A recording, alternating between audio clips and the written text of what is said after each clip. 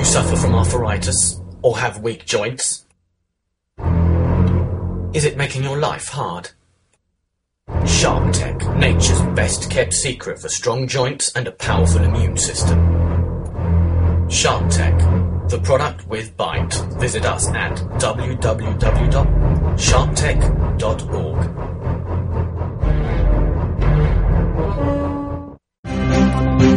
The views expressed on this program by its guests do not necessarily reflect the views or beliefs of the host or radio network. And this program's sole intent is to help educate, foster critical debate, and help raise and discuss political and social issues which already exist in the public domain. Thank you and enjoy the program.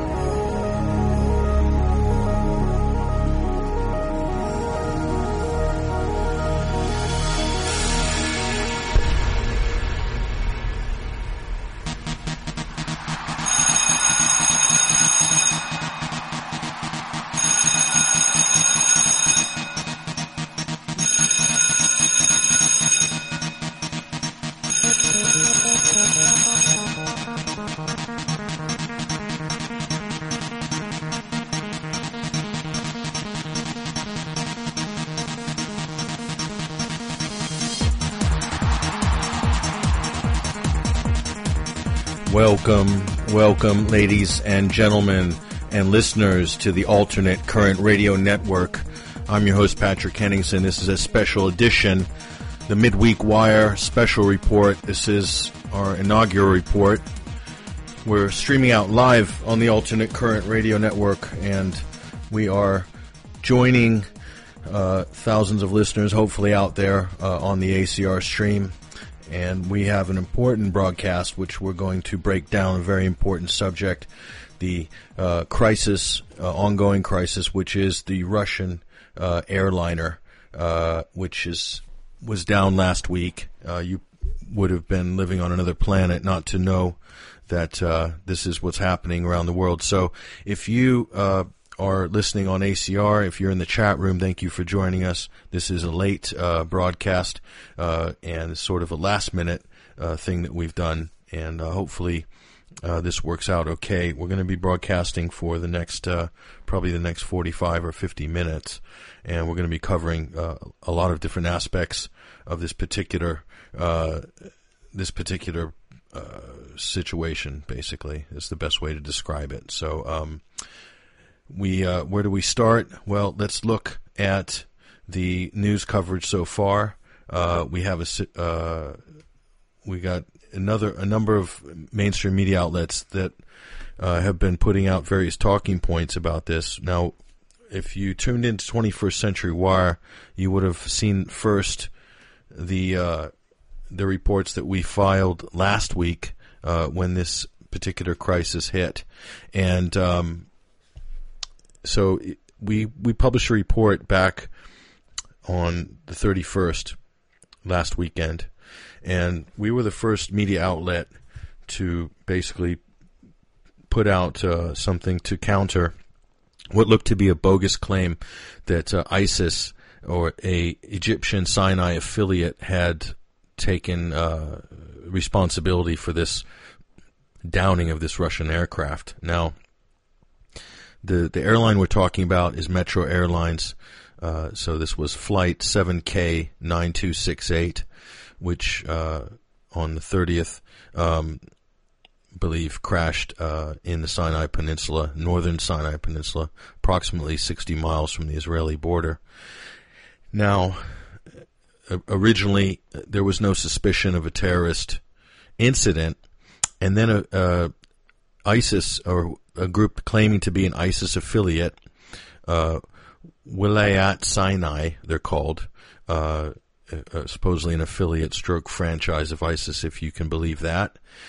They put up a video which they tweeted out on their social media accounts, and this showed someone shouting something, the usual Allah Akbar, shooting it on his cell phone, and you see a plane in the distance, you see a puff of smoke, and that's their first claim that they had shot down a plane. Now, we're told that the plane was cruising at 31,000 feet, so automatically you can discount this video because the plane was way too big to be at 31,000 feet to be filmed on this guy's iPhone, what looked like.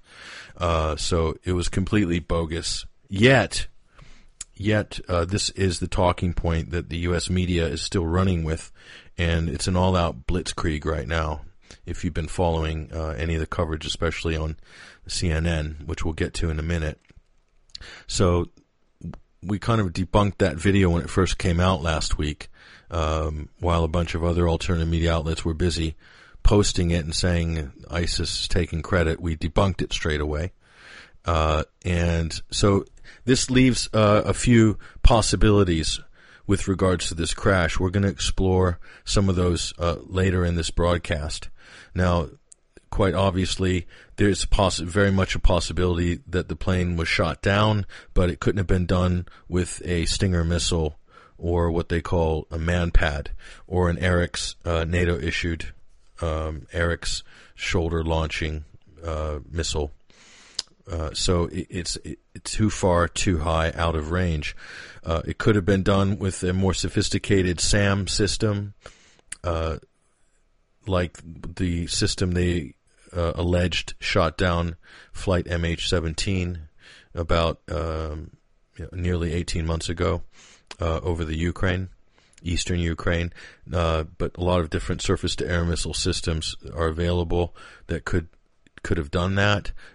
Do ISIS have such a system? You have to remember these systems require 5 to 6 people to operate, trained people, and this is a military grade in terms of equipment, staffing, know-how. It's you can pretty much rule out that it's Bedouin terrorists running around in Toyotas and Camels. So that's not. So it couldn't have been shot down by ISIS. I think that's a pretty fair to say. The next possibility would be a bomb on board. Now, this is the talking point which the United States and Britain are pushing quite heavily over the last 48 hours. This is the thing that I'm most concerned about, that many of you should be concerned about, because this is potentially a pretext to something. Now, just on the front of the bomb, we'll explore aspects of that in a minute, but you should know that if there was a bomb on board, forensic investigators would be able to determine that pretty quickly. In other words, it wouldn't be a big mystery if there was a bomb on board that caused the breakup of this airplane at any point. And it wouldn't take much of a bomb as soon as a crack appeared, or the sheer force and speed of the aircraft at 31,000 feet and the pressure. If any of the structural integrity of this airplane was compromised, it would rip to pieces in mid-flight.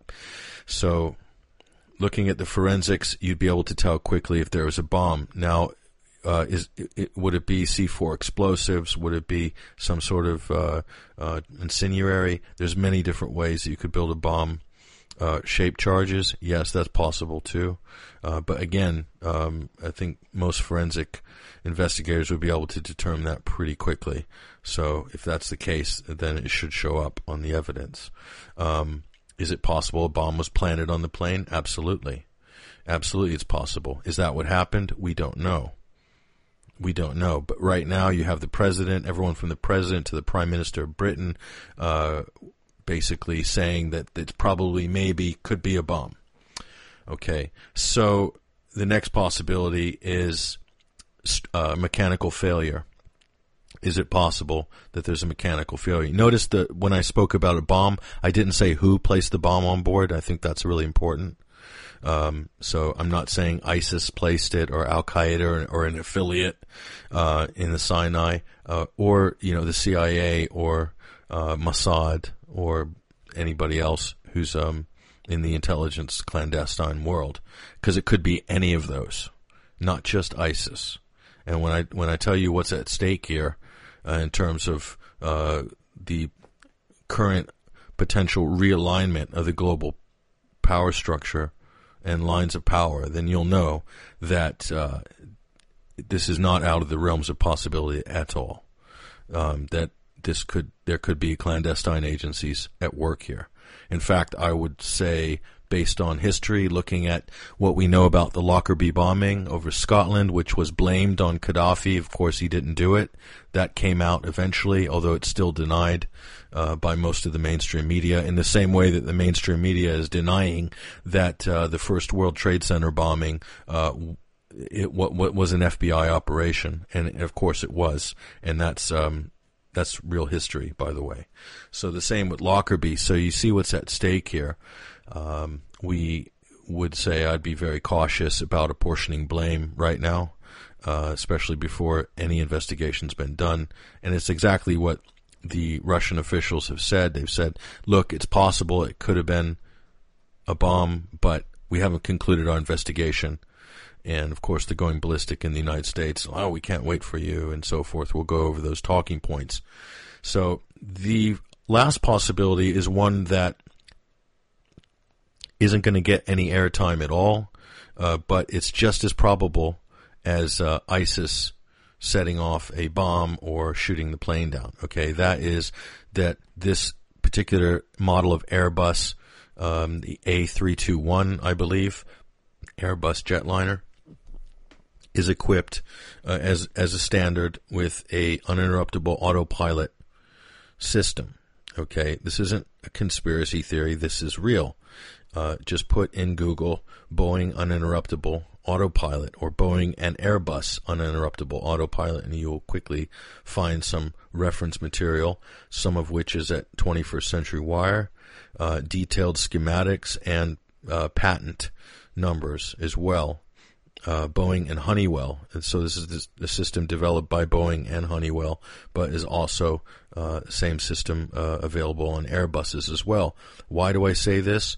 Because another Airbus of the exact same model, the A321, also crashed in the spring, but this was in the Alps, in the French Alps. This was a Germanwings flight, which was, the crash was blamed on a co-pilot who they said was suicidal. His name was Andres Lubitz, and believe it or not, of course, you wouldn't be surprised, the exact same talking point has come up, that the Russian airlines maybe haven't vetted their pilots for mental issues, okay? So this is a run-on from the Germanwings narrative, okay? But that plane gave out no distress call in France, and it had a steep drop in altitude, and no distress calls were made, and it just crashed. And they said that the pilot was locked out of the cockpit, and that's not confirmed either. That's all speculation, basically, that came out through this CNN, of all people, provided a lot of the talking points that ran that particular narrative. So, exact same plane, Boeing system, uninterruptible system, and ATI system, believe it or not, they do have this developed where you can release a gas to calm down the crew and also even passengers. It can be how can we tell? We really can't tell at all. So what we can do is we can basically look at the evidence. So is that what happened? I don't know. But if you're going to say it was a terrorist attack, you're going to need evidence for that. So, and this is something that we don't have right now, is a huge lack of conclusive evidence for what happened. So now, in also in our coverage last week, we also gave some detailed investigation, which we gave an analysis about. This is an area, Sinai as well, that is under complete control in terms of the airspace, I would say especially along the Israeli border of the IDF and the Israeli Air Force. Okay, that's no big surprise. But there's something else. There's been a number of cases over the years where the Israeli Mossad, surprise, surprise, being only a few miles, the Egyptian seaside resort of Sharm el-Sheikh, being a kind of a playground for Israeli intelligence. That should come as no surprise to anybody.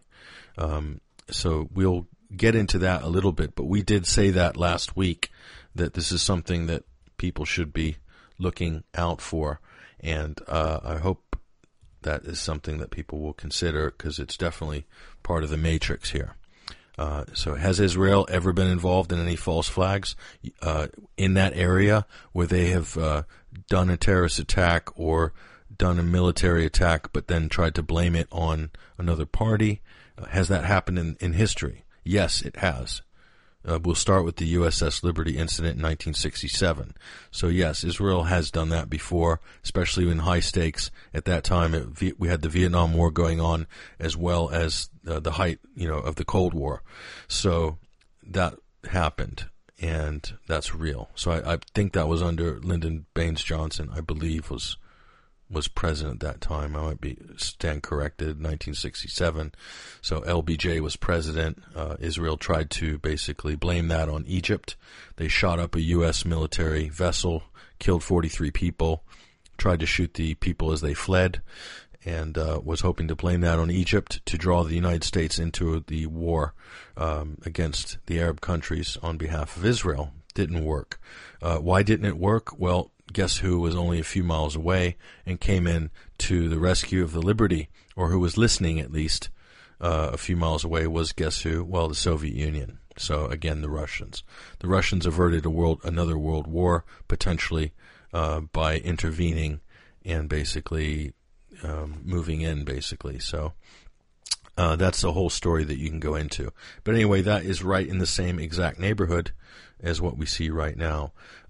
Now, what else was going on at that time? I think it's worth pointing out that on the same day that this happened, Israel hosted its largest ever exercise, International Air Force exercise, that included personnel, American personnel, Greek, Polish air personnel, and squared off against a, quote, fictional enemy in this 2-week drill. So this was in and around and overlapping October 30th, believe it or not.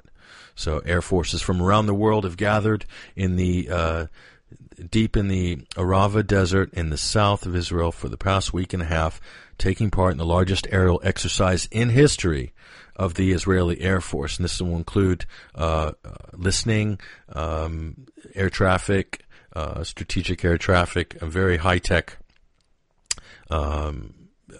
communications, all in place and basically ready to go for this so-called drill. Germany even participated in this. So what does this mean? This giant drill, the same time, same exact place, 40 miles away from where the plane was shot down. Okay, let me repeat that.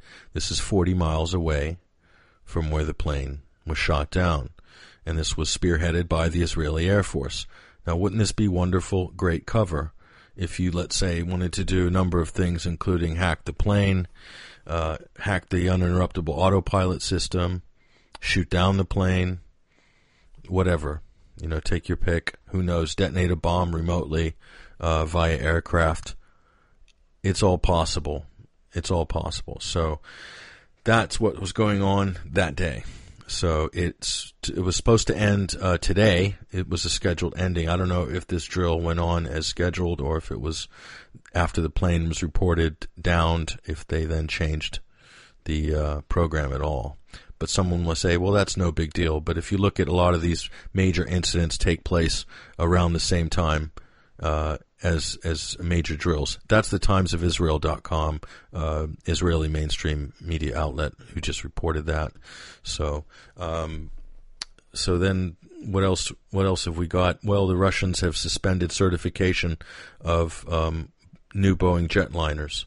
So the agency that's overseeing civil aviation in Russia said today that it is suspending the certification of all Boeing 737 planes used by Russian airlines pending resolution of, quote, safety concerns. Okay, so that isn't just a specific aircraft, this is all of them. Okay, so that's a similar type of aircraft to the Airbus 321. Okay, so it's a similar range of aircraft. This is what's been announced today. Now, why is that significant? Well, that does perhaps support the fly-by-wire uninterruptible autopilot. So, but most likely right now of what happened to this plane, I would say mechanical is definitely a leading possibility, because this particular plane had a dodgy landing. I believe it was, correct me if I'm wrong, 3 years ago, and it came down and the back tail section hit the runway. It was then repaired, but you don't know how well the repair was, and if the tail did come off at 31,000 feet for whatever reason under stress, that would bust up the rest of the plane and it would cause a severe drop in altitude. So again, mechanical failure is more likely. But now let's get to the U.S. media coverage. And what we're witnessing here is the CNN propaganda machine. Okay, this has gone into overdrive in the last 48 hours. So I'm going to run through all of what I've identified as CIA and Pentagon talking points, which they're basically been inserting on the back of this particular tragedy. So this is sort of the height of shamelessness, if you will, by the U.S. media and the political establishment, where they're using a tragedy to basically float all of their talking points, and then somehow leverage this particular tragedy to gain some what they believe is lost ground against Russia in the battle for hearts and minds. So America's at war with Russia, if you read through these talking points. So they're so let's just start from the beginning. So we have 2 days ago, I believe, the U.S. media released the talking point, which was that there could have been a bomb on board now, and this is because U.S. satellites claim to have seen bright flashes at the coming from the plane at the time when the exact time when the plane was meant to have dropped in altitude at a rapid rate. Okay, at no point have we seen any images of these flashes. Okay, we've only been told that they said they saw flashes. Okay, that's very important, because until I see the satellite, the raw imagery or the data presented on the news, which you would expect, that announcement would correspond with the release of satellite images or video or computer imagery that would show what they're claiming. But we haven't seen that. So this is, as far as I'm concerned, this could be complete gossip that was leaked to start a series of talking points. And more, I'm beginning to think that that's what we're looking at. So the flash of light, bright flash, heat signature, I heard him call it that as well. So all these different things. So we haven't had any confirmation that this is actually real. So CNN is at it, as you'd expect, and they've got a series of talking points, which I'll tell you what they are. Let's hear it. So this is Jake Tapper from CNN. This was the launch of this particular what I believe is a PSYOP. We're going to play that. So basically, they're running with this bomb on board. They're speculating like crazy for 48 hours, and they'll probably start to pull back Friday morning. They'll probably say, well, it's not confirmed, and we don't want to speculate. They're already started saying that today. But there's a lot of doublespeak going on. So they're saying out of one corner of their mouth, we don't want to, we think it's pretty certain that our intelligence sources in the intelligence community say it's fairly certain that it looks like a bomb, but we don't want to jump to conclusions. Well, they already jumped to conclusions. Okay, so this is the information warfare. So this is the battle of public relations. So listen to Jake Tapper, and he's going to launch the PSYOP on Wednesday, I believe. This particular one was launched probably via the Pentagon. We'll see. But listen to this. That proves to be correct, what U.S. officials are telling CNN, that it is most likely an ISIS or ISIS-affiliated group that placed a bomb on the plane. Should this significantly alter national security thinking? Well, it would certainly alter, I think, the precautions that airlines in the region would have to take, what we would be advising our own travelers potentially in the region. In terms of our efforts in Egypt, in Syria, and Iraq, it probably doesn't change that very much. The biggest impact, though, may be on Russia. If ultimately there's some confirmation that ISIS did bring this plane back, bring it down, rather, the question would be what impact would that have on Putin, on the Russian psyche, on their willingness to commit even greater forces to the conflict. That may be the biggest question mark if that's the case. But again, I'd caution your viewers not to jump to any conclusions at this point. We'll know a lot more when those black boxes are analyzed. All right. Adam Schiff, Congressman from the House the House Intelligence Committee. Thank you so much for joining us. Appreciate it. Much more on this break. That proves... Okay, so that was Adam Schiff, ranking member of the House Intelligence Committee. I believe he's a Democrat. I believe he's a congressman. And so he gave you the double speak at the end. And almost every clip I'm going to play you're going to hear the exact same double speak line at the end, which is, looks like this is what's happened, but we don't want to jump to any conclusions. This is classic double speak. Okay, it's never been clearer than now. So Americans are now the world champions in doublespeak, Orwellian doublespeak. I think Russia has a long way to go to ever catch up with how good Washington is in this category right now. So that was a member of Congress, okay? And the facilitating this propaganda onslaught, of course, is CIA-NN. So here is Anderson Cooper on Wednesday evening. So basically, Wolf Blitzer and Jake Tapper run the ball down the field, and then Anderson Cooper picks it up for the evening audiences.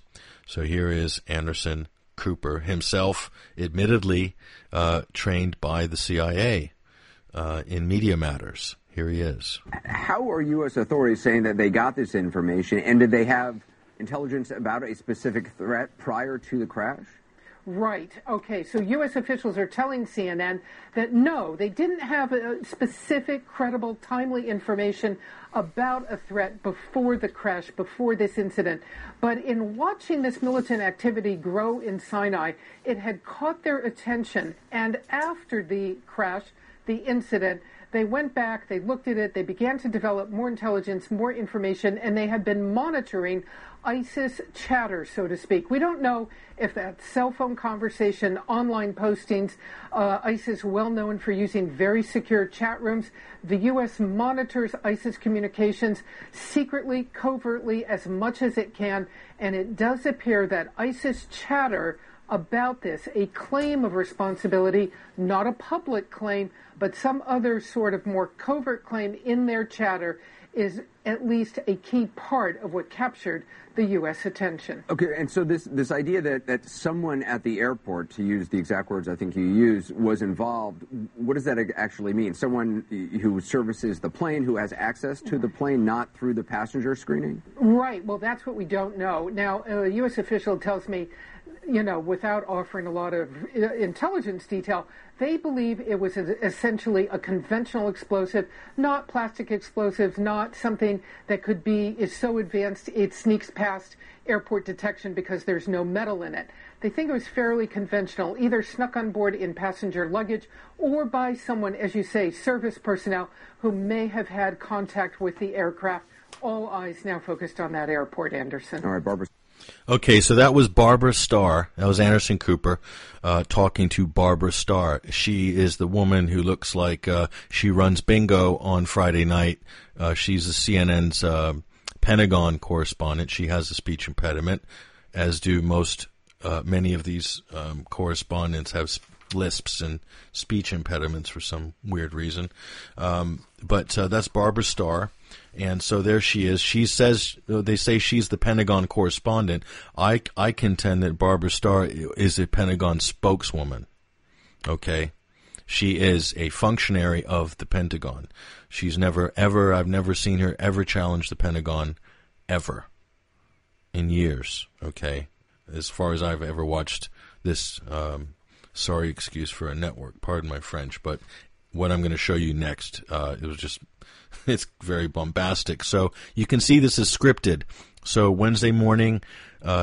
Tuesday evening, they entered onto the script that the U.S. satellite picked up a flash of light. Hasn't been substantiated yet, so that just was put out onto the ether by the United States, Pentagon probably. And then Barbara Starr just introduces ISIS chatter. So this reinforces the flash. There was chatter. They believe that leads them to believe that there was a bomb. And then she says, well, that's what we don't know. They're developing intelligence. This means that there's a bunch of guys sitting around writing the script, okay, and just putting stuff out and seeing what the media will bite on. In the case of CNN, it's very coordinated with the Pentagon, probably, how they release this information, how it's scripted. So then they said, that's what we don't know, says Barbara Starr. And then she goes on to speculate more, that they believe it's conventional explosive that was placed in there possibly by an airline. How are they coming up with all of this when they have apparently they haven't been on site, they're not investigating anything. We haven't seen the satellite imagery, okay? And we haven't seen the chatter either, okay? We've seen a lot of fake videos on Twitter of them taking credit for it, which was a bogus video, which we debunked and many other people have. So what is this? So we're waiting. What, ISIS is a credible news source in terms of verifying a terrorist attack? That will be interesting when that day, if that's how the U.S. is handling this, is considering ISIS as a source. Believe it or not, they are. And now it's an inside job. So you see how the script's developed. Satellite, ISIS chatter, inside job, airline worker. Okay, all nice and neat. Follow the script. So next, here's CNN expanding on the chatter part of the script. Here we go. To our viewers in the United States and around the world, welcome back to The Lead. I'm Jake Tapper. We're going to continue to follow the breaking news here in Washington. The latest U.S. intelligence suggesting that the Metrojet flight that plummeted from the skies was brought down by a bomb delivered to the plane's cargo bay by ISIS or ISIS affiliates. The crash killed 224 people over the weekend, including 25 children. Let's bring in CNN Justice correspondent Pamela Brown. Now, Pamela, you have new information on why U.S. officials believe this is almost certainly what happened.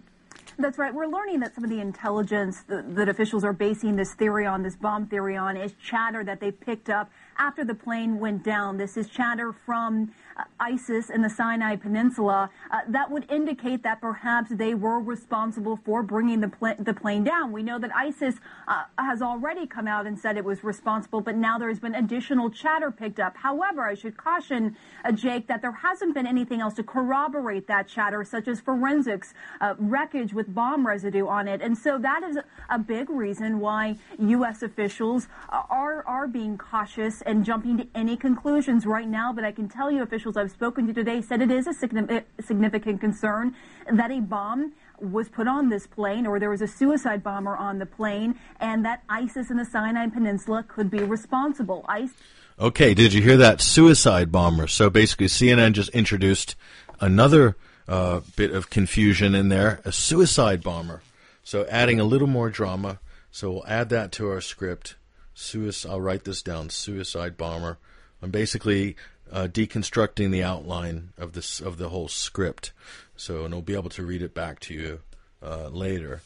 And if we had some staff in our newsroom, which we don't have a newsroom even, we'd be able to put this out online as an article. But one day we might get there. So let's just listen to this. This is Pamela Brown. She's the quote-unquote justice correspondent talking to Jake Tapper, at CNN. So this is her. She's also got a lisp as well. I'm not saying making fun of people with speech impediments, but I just think it's weird that so many of these anchors, so-called correspondents, whatever, they've all got this weird lisp. Just odd. Anyway, sorry. a little bit of a bird walk. Here we go. ISIS in the Sinai Peninsula is one of the most active ISIS affiliates. It has shown bomb-making capabilities, but if it was able to put a bomb on the plane and bring a plane down, this would be an increase in the sophistication. This would be right up there with something that AQAP could do. Officials I've spoken to today say there has been no evidence thus far that this group has the same capabilities as AQAP and has the sophistication level to do something like this. So this would be pretty significant if, in fact, it did pull this off. Officials I've spoken to say one of the theories they're looking at is that the bomb was actually planted on the plane rather than a suicide bomber, because they've looked through the passenger manifest and there aren't any red flags from looking through all the passengers or any connections they may have had to terrorists. So that is why they're looking at this theory that perhaps the bomb could have been placed on the plane and then detonated once it reached a certain altitude, which again would take a certain level of sophistication there. Jay? All right, Pamela Brown, thank you so much. Joining me now, CNN national security analyst Bob Baer. He's a former CIA operative. Okay, get ready for this. This is the quote-unquote former CIA operative, Bob Baer, a analyst for CNN. And I'll basically tell you a thing or two about these so-called analysts, experts, and correspondents that they have a full rotation of these. And actually, there was a study done by Public Accountability Initiative. I'll publish that up on 21st Century Wire after this broadcast. You can go look at that.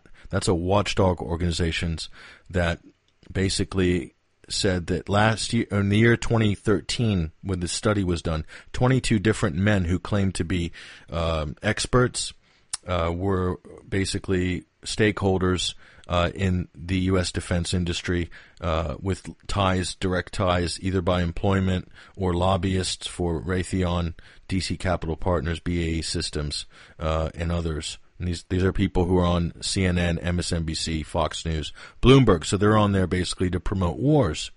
So they might as well put their CNN might as well put its logo on the cruise missiles and sponsor them. And Raytheon should they should sponsor every bomb and cruise missile, put their logos all over them, because that's exactly what we're looking at here, this sort of promotional ring which goes on. So this is Bob Baer. Let me see if we can get him back here. Listen to this. He's not an ex-operative. He is an operative, okay? Bob, thanks for joining us. What do you make of this news, cautioned, as it were, with caveats from U.S. intelligence suggesting that they believe ISIS or one of its affiliates in all likelihood placed this bomb, a bomb, on a Russian airliner over the Sinai Peninsula? Well, Jake, it's looking more and more like they're convinced of it. They don't go on the record like this, Downing Street in U.S. intelligence, saying it was a bomb unless they have pretty good evidence. Oh, hold on right there, Mr. Bob Baer. They don't go on record unless they have pretty good evidence. Well, I remember not so long ago, an airliner went down in the Ukraine, and both Downing Street and the U.S. State Department came and said they had irrefutable quote, John Kerry, mountains of evidence that the Russian-backed rebels shot down MH17, and we never saw any of this evidence, okay? He called it open source evidence, so YouTube videos, which were all debunked. That was a complete propaganda blitz, if you remember, nearly 18 months ago. Malaysian airline flight MH17 was downed in eastern Ukraine, and both Britain and the U.S. basically said the Russian-backed rebels did it, okay, immediately. So they did go on. So what Bob Baer is telling you there is a complete lie, okay? He either is so ignorant of his short-term history, or he is just basically trying to pump the party line into your brain as hard and as fast as possible. Let's hear what else he has to say. And by the way, a lot of this chatter doesn't make sense until after the event occurs. So they could have seen signs of this. It wasn't actionable intelligence, but the plane goes down. They see that heat signature over the Sinai, and it's, the evidence is mounting. And the fact that Sharm el-Sheikh's airport is not particularly secure. Okay, there's another talking point. Sharm el-Sheikh airport is not particularly secure. Okay, that is a pejorative statement, again, by the CIA operative known as Bob Baer. he doesn't know exactly how effective the security at Sharm el Sheikh is, if it's any less effective than any U.S. airport, okay? And this is a talking point you're going to see released on Thursday earlier today, which was basically bringing this into the U.S. conversation. They've now made the TSA a big part of this incident somehow.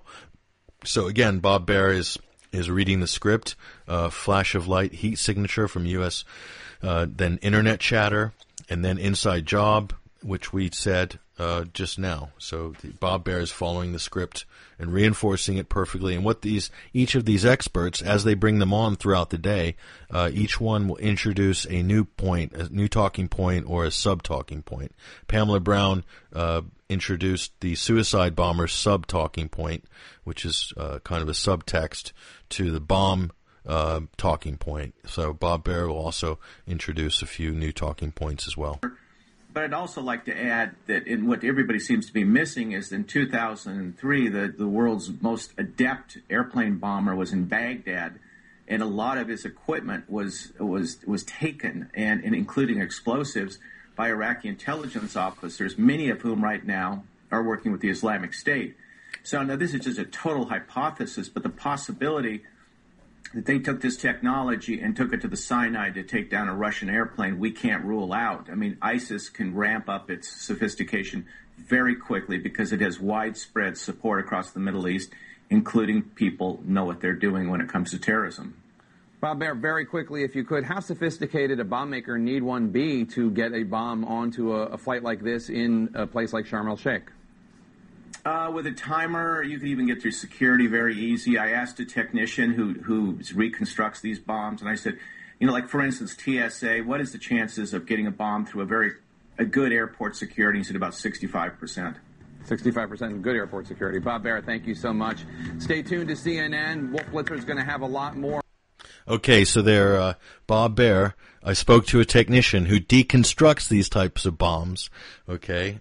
I bet they even had technicians on staff or working on the CIA payroll that make those kind of bombs, not just deconstruct them. So, of course, Bob has great contacts because, of course, he's a former intelligence operative. So he then introduces another sub-talking point to the script, which is that there could have been a theft of technology from an Iraqi source. And then that was brought to the Sinai Desert to bring down a Russian plane. So, again, Bob introduces another. So this is all designed. These are the 3Ds. Okay, so this is a disinformation operation. I think we're looking at here. We'll find out. The truth will be borne out eventually. Okay, maybe in a very long time from now.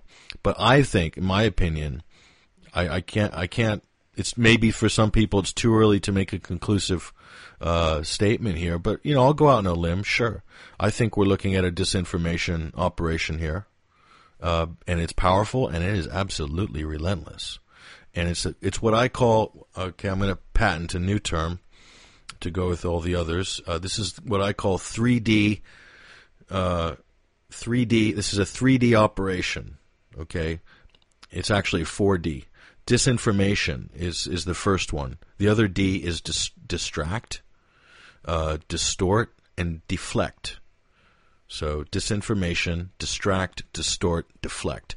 This is a 4D psyop. Okay, this is typically what the media does. This is what the CNN propaganda machine is and does. So it's really gone into overdrive the last 48 hours, very much like MH17. But this is a lot more sophisticated and multi-layered because we have, real situations that are ongoing in Syria and also a number of other layers, clandestine layers with ISIS and al-Nusra in the United States and all the different players involved in the Syrian conflict. So I'm not calling it a civil war because it's not a civil war. It's a conflict. Anyone who calls it a civil war is mislabeling it. Okay? So here's, again, Pamela Brown's back now to basically reinforce the ISIS talking points here. She's could very well be a Pentagon media operative or CIA, I'm not sure, but go ahead and listen to this. ISIS in the Sinai Peninsula has shown bomb-making capabilities before, but if the terrorists are responsible for smuggling a bomb aboard this flight, it would mark a significant step in their capabilities to launch further attacks. At this point, we don't have enough information to make our own determination about what exactly occurred. But we do have enough information at this point to not rule out the possibility of terrorist involvement. There was no indication so far that passengers or crew aboard the flight had any connection to terror groups, so investigators are looking at a possible inside job, an unsophisticated bomb planted by an employee at Egypt's Sharm el-Sheikh airport. Other than someone physically being on the plane, initiating the device, we're really kind of limited to either a timing situation or a barometric pressure switch bringing down an aircraft. Tonight, Egypt and Russia are still pushing back, saying it's too soon to know if terrorism was at play.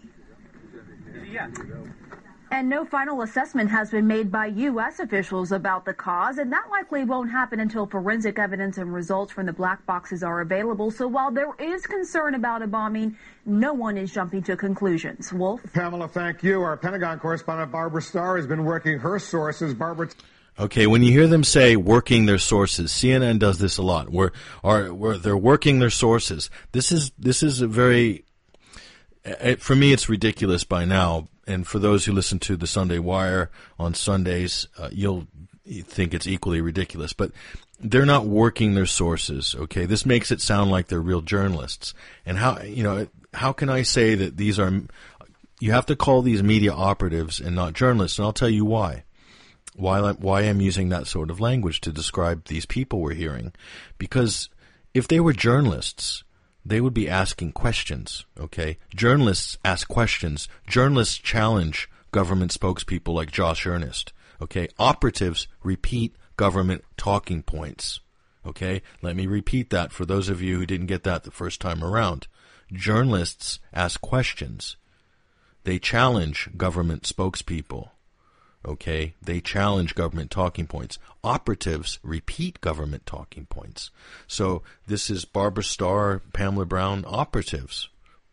They just repeat government talking points. They'll throw Bob Baer in there as well, but he's obviously an operative because it's on his job title. But go ahead and here's Barbara Starr. When you hear Barbara Starr, when they throw her in, this is basically, imagine the Pentagon is talking to you directly. Okay, you have got a hotline, that you've got a bat phone to the Pentagon. That is Barbara Starr. Okay, listen. Tell us more about the nature of this possible ISIS communications connection that the U.S. intelligence community has been scrutinizing.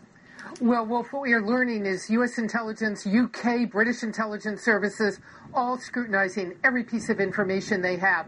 One of the keys here that they are looking at is this chatter that was monitored very soon after the plane fell out of the sky, very soon after this crash.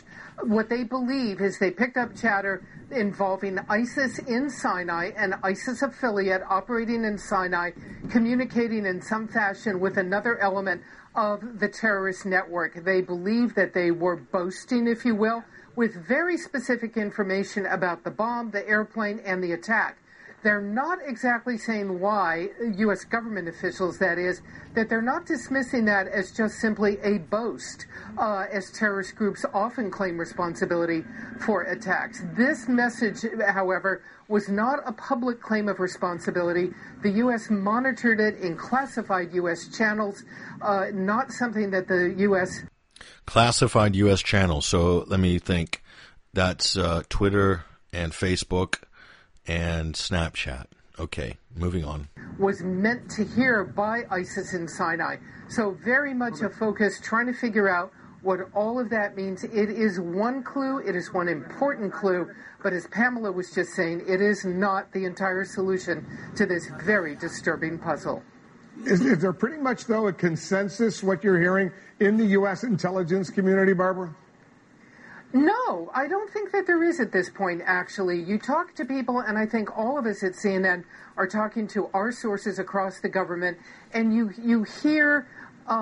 Never once will you ever hear them ever say who their sources are, okay? This isn't like Woodward and Bernstein, okay, doing Watergate, okay. This is should be open, public statements, public domain stuff, okay. This isn't Nixon, hiding funds, okay. So when they're talking about their sources, this is bogus. They're told what to say, and they come on CNN and they say it, okay. If their sources, I want accountability with these so-called sources. They do this all day, every day. Never once do they ever say the name of the person who made this claim. So it's basically coming out of nowhere. It's coming out of a fog somewhere that's hanging over Washington, D.C., and they're just talking to Deep Throat all day, every day about very germane public domain stuff. It's ridiculous. This is because no one wants to take ownership for all of this, pardon my French, bullshit, okay? This lets them completely off the hook by Wolf Blitzer saying, what are your sources saying? Working your sources, okay? This isn't top secret stuff. They're just making wild guesses and giving you a script about what they want you to think happened here before they back off this story altogether, which they might start doing on Friday. This differing view, and you hear the basic caution. The evidence, the intelligence suggests what evidence? What intelligence? So mythical evidence and intelligence suggests. We're back to MH17 all over again. Okay? What evidence? What intelligence? I'll go back further than MH17. Let's go back to Iraq. There's a lot of great intelligence there. Okay? We could start there and work our way forward, actually, if you want. But we don't have time. I think that's all pretty much received history by now. But people have very short memories.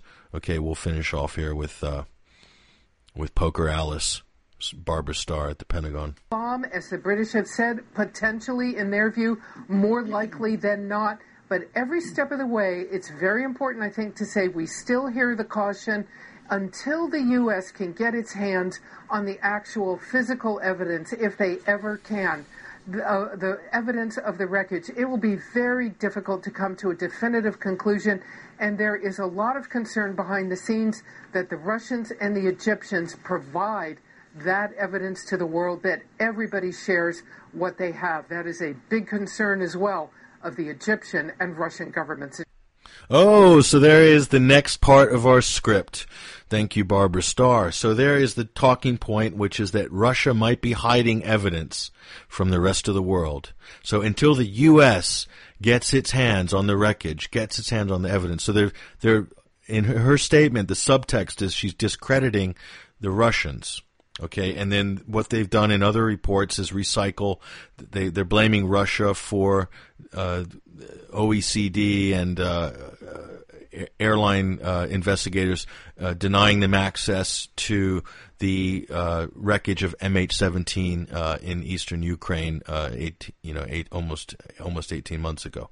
So, and again, Russia didn't have any role in that. That happened in the Ukraine actually, and there happened to be a war going on. Like a real civil war going on there at that time. So it's like a little bit of a problem there, getting people into the war zone to go through and sift through the wreckage of this airplane. So they're rehashing that. So again, marrying this to MH17, but doing it in a subliminal way to sort of infer that there was some wrongdoing at MH17 on the part of Russia, and now already apportioning blame to Russia for not allowing U.S. investigators. So they're trying to discredit Russia's investigation abilities, their know-how, their expertise, and so forth, and they'll continue to do that. That's not the end of it. So there you go. That's, again, part of the script. Russia is somehow gaming the crash site and not allowing the Captain America to come in and inspect the evidence because, of course, we can get,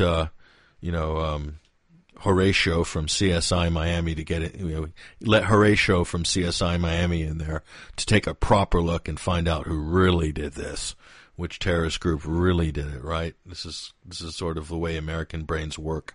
They spend too much time in front of the TV. Okay, now moving this, Wolf Blitzer's going to move this into a U.S. theater. He's got a Homeland Security ranking committee member, I believe, Mike McCall.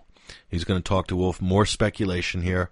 And again, working the Russian talking points now. Now we're putting Russia into a corner now. We've gotten this far in the script. Now it's time to lay in on Russia. Hold on.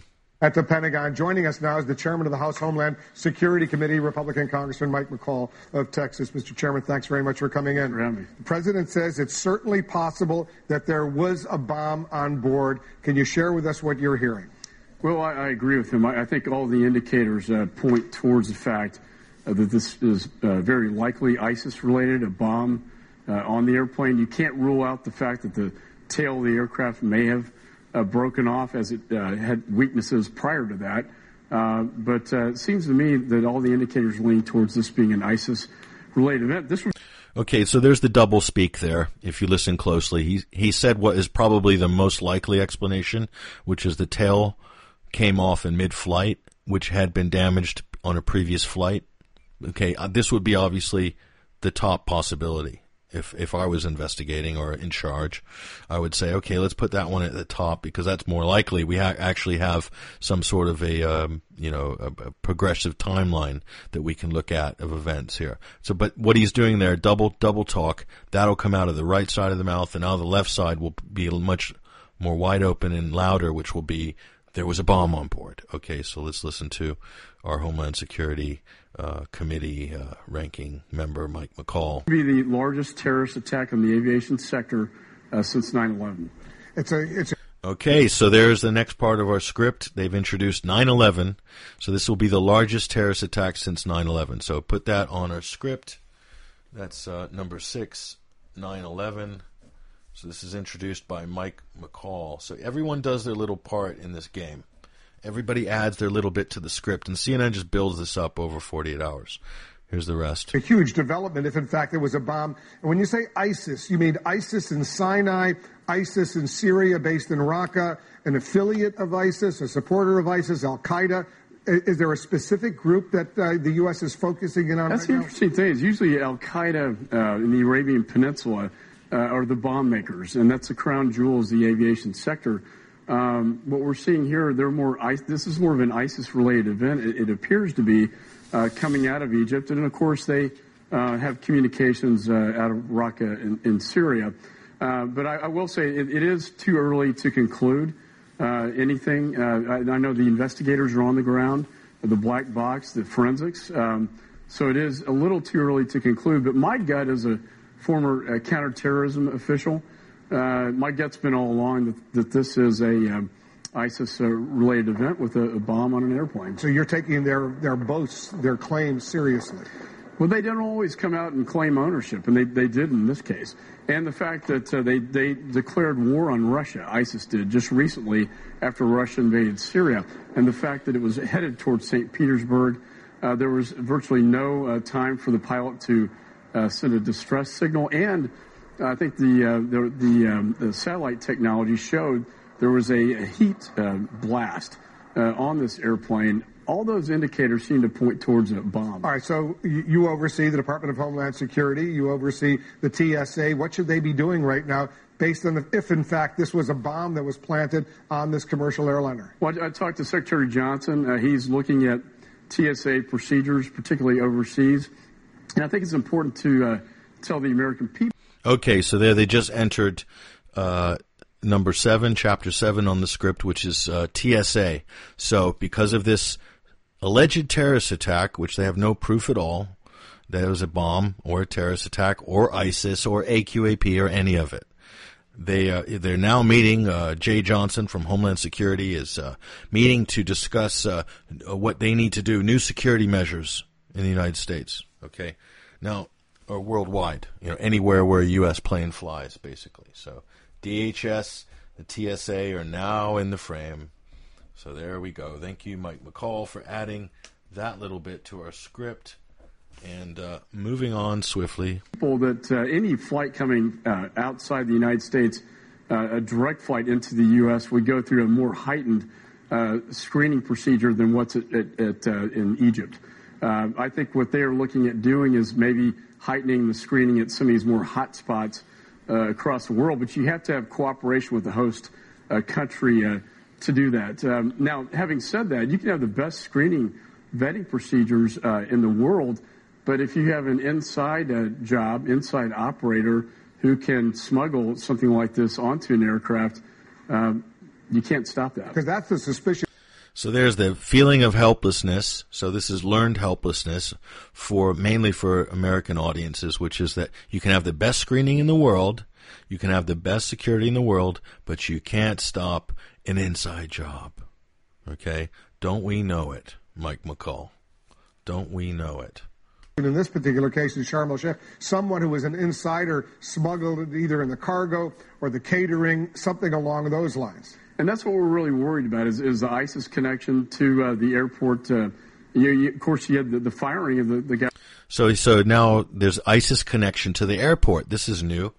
We didn't hear this before. Somehow ISIS is connected to the airport. Is that true? Probably not. So again, this is just rampant speculation. They'll get to you. They'll build a whole picture. They will paint a mural for you, okay, in 4D or 3D as we call it, distract, distort, deflect. So they'll do a full mural for you and bring you all the way down this whole narrative. I mean, with absolute detail. They'll even tell you what size shoe the terrorist is probably wearing, okay. He's probably a size 10 wolf. Okay, let's let him finish up. In charge of the airport at Sharm el-Sheikh, and tell me about that. Well, he was fired because of I think of what happened. I mean, obviously, if a bomb did get on the airplane, he failed in that test, and so whether it got through the luggage screening, we don't know. I think it would have been picked up by a magnetometer, but the fact is, if there's an inside job going on that involves corruption, that's a very hard thing to stop. There are a lot of specific enemies, not just ISIS or Al-Qaeda for that matter, but remnants of the Muslim Brotherhood in Sinai as well, opposed to the Egyptian government, would be more than happy to go ahead and embarrass the Egyptian government. Yeah, it's exactly. I think that's... Okay, so now it's the remnants of the Muslim Brotherhood have planted the bomb to embarrass the Egyptian government, so blow up a Russian plane to embarrass the Egyptian government. How stupid is Wolf Blitzer? So they're just literally making up, I mean, any kind of combination, any possible permutation of some sort of a daisy chain of involved. I mean, they just come up with, I'll tell you what, if I was teaching a creative writing course, Wolf Blitzer would probably be my top student. Okay. He can come up with this stuff on the fly. Absolutely incredible. Is it true? No, it's not true. Okay. It's not true. They'll make it true, though, by talking about it long enough. That's why the Egyptian government's saying this is not a terrorist event. Russians don't want it to be. They don't want a homeland security issue themselves. The UK is basically calling this an ISIS event. Our officials are waiting until all the evidence comes in. I think that's appropriate. But, this is interesting. If ISIS is now sort of evolving now into bomb making and blowing up airplanes, that's a major shift.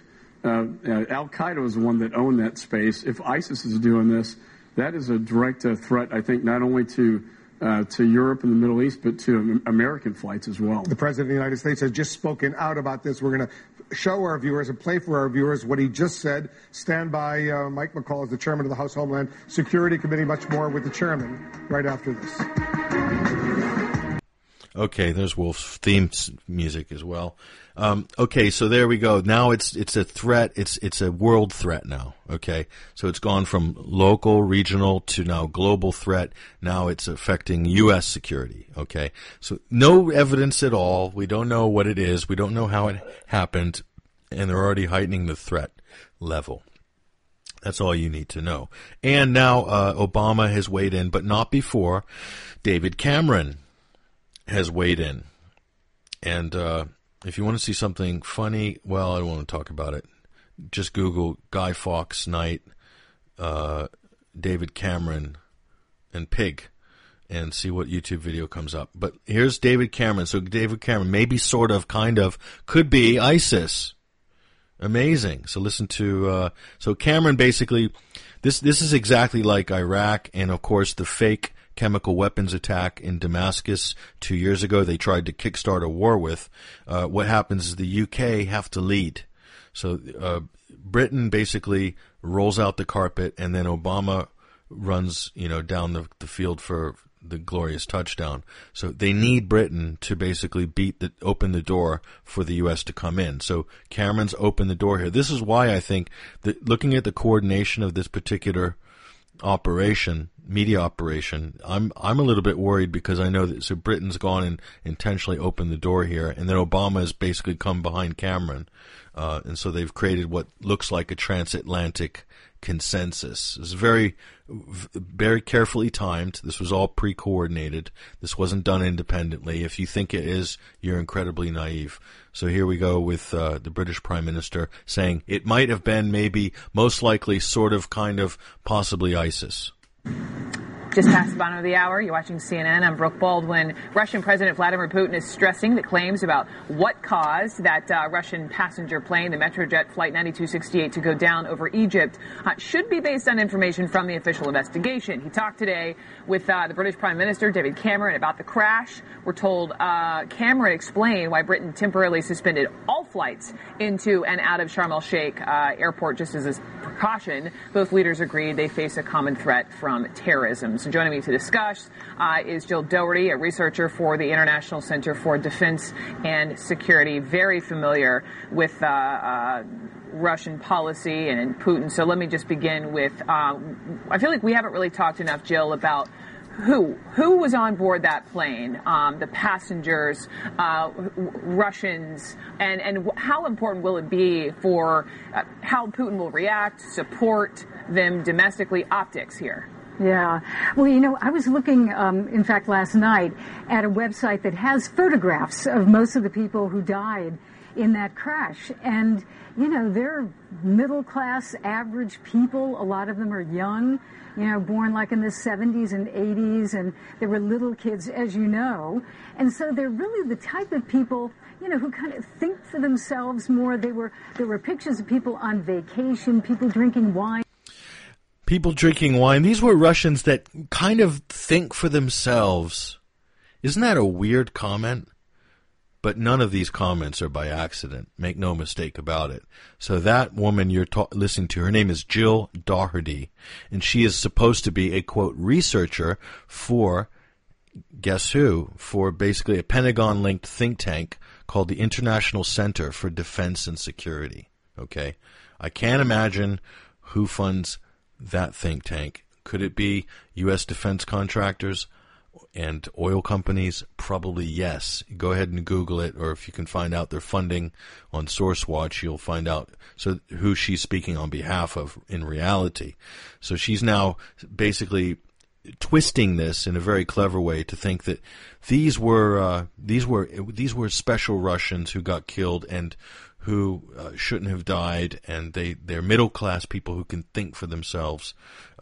Very condescending, very patronizing, unbelievable. And she's talking with Brooke Baldwin, who is CNN's resident. I don't know. She comes across as a little bit of an airhead sometimes, but she's totally out of her depth talking about this, so she'll stick to the script, basically. Go ahead and listen. People skiing. So this is the middle class, And so having this happen, I was thinking, President Putin, right at the beginning of this operation in Syria, said, we're going to hit them in Syria so they won't hit us back here at home. And in a way, although obviously it happened in Egypt, they did, or if this is terrorism. If this is a terrorist attack, so she's already basically done the whole kit and caboodle, done the whole sort of fiction that ISIS has hit the Russians now. So Putin's got his just desserts. Enter that onto the script. Thank you, Miss Jill Doherty. Russia got what it deserved. That's the subtext of what she said there. So Russia is now suffering as a result of getting involved with America's war in Syria that was supposed to be for Americans only, U.S. coalition, the war against ISIS, which has been going on for a year and a half and hasn't stopped ISIS at all. In fact, they've somehow amazingly grown stronger during the time the U.S. is meant to be bombing them for over a year.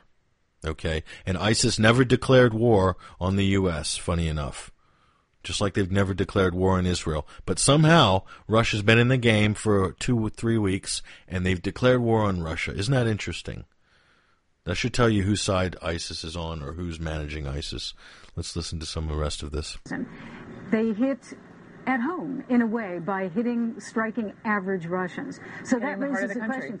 Yeah. So what are the Russian people going to do? Well, I think there are two things. They can either rally around the flag, which is really what happened to Americans after 9/11, or and that means rallying around Putin, which a lot of people already do based on the polls, or they can say, this man is supposed to protect us. Why isn't he protecting us? So I think it has, serious connotations for President Putin, his standing in the country, etc. So then with regard to Putin and Syria and potential rallying, we know what's already happening with Russia in Syria, but would this just lead Putin to, forgive me, bomb the hell out of, Raqqa, the ISIS stronghold? I mean, what do you see looking forward Putin's game would be? Yeah, well, remember... Okay, there's the airhead, Brooke Baldwin. I'm sorry, I'm going to call her an airhead because she doesn't have a clue what she's talking about. So basically, if you're at home, this is sort of housewives flipping around watching The View with Whoopi Goldberg, and then that's exactly right.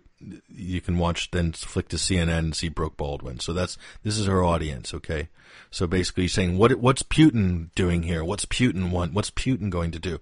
They're basically trying to personalize the whole country of Russia in all its sophistication and population and boil it down to one person, which is Putin, okay? This is a tactic which has been deployed by the U.S. and Western media operatives and politicians for a long time. And this is designed to demonize a whole country, and blame them for having the wrong leader, and basically will eventually call for regime change of that leader, which they do on a regular basis. So here's the rest of it. During the Chechen War, which is really, when he became the president, the Chechen War, that breakaway region in Russia, was in full flush. And what he said was, we're going to wipe them out in the outhouse. That's basically a quote by President Putin. He takes a very tough line. So if this were to turn out to be terrorism, then I would predict that he would also really take it to the terrorists. Now, if it's ISIS, that would be one thing. There has been a little bit of movement, more attacking ISIS, at least by the Syrian troops. But I would predict a very harsh response by President Putin. Okay, so basically this is a three-sided talking point, okay? This is a prism, this one. So this is a very sophisticated talking point, and you need very skilled media operatives in order to spin this, okay? It's three-sided, and I'll tell you how it's constructed. This particular three-sided prism dialectic, which they've constructed, is that the side facing you right now is that ISIS has hit back at Russia, or hit back at Putin, if you want to use this think tank lady's terminology. It's hit back as revenge against Russia.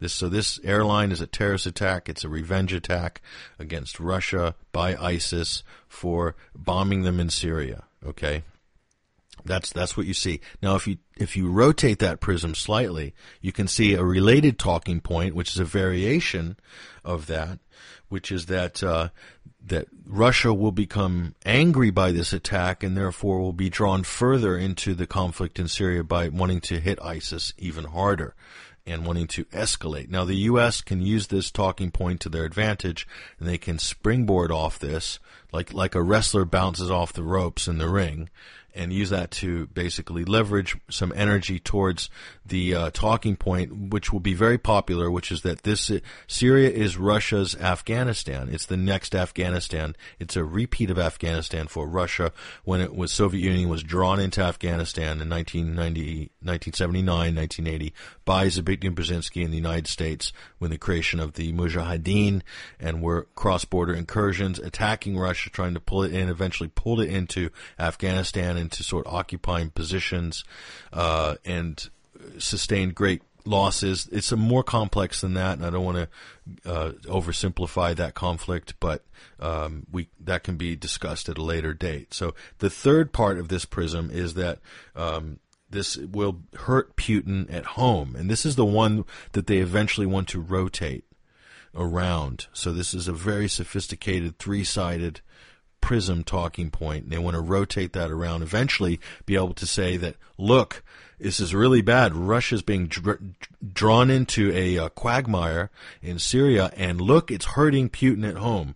The Russian people are unhappy, and then CNN can rotate its cameras to like 10 people with signs protesting and say that that's a big anti-war movement. Look for that in the coming weeks in the run-up to Christmas, is the West will organize an anti-war movement in Russia, and there'll only be a handful of signs or people. I don't know where it will take place. Maybe at embassies in London, at the Russian embassy. It'll be whatever, but look out for that one. I would say that would be on my Christmas list of things I would expect.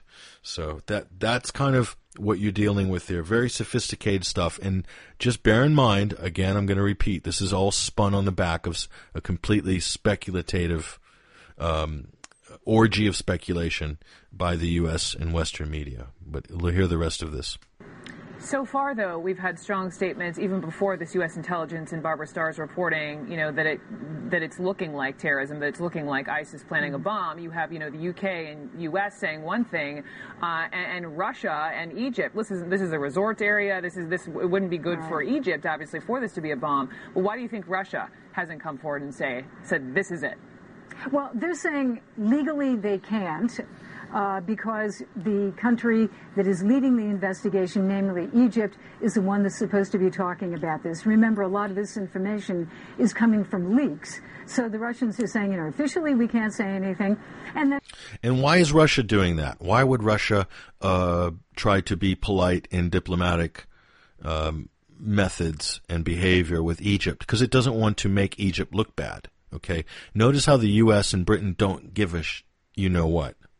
They'll just go and speculate about it. They don't care about the investigation. They don't care about the evidence. They just want to get their propaganda points out, float them out there long enough in the public domain that it sinks into your little brains, okay, or the little brains of people, and then the damage is done. The talking points have been inserted, and then they will withdraw from this the whole scripted charade, and they will leave it as a running mystery to never be solved, but it will be planted in the backs of people's heads forever, basically.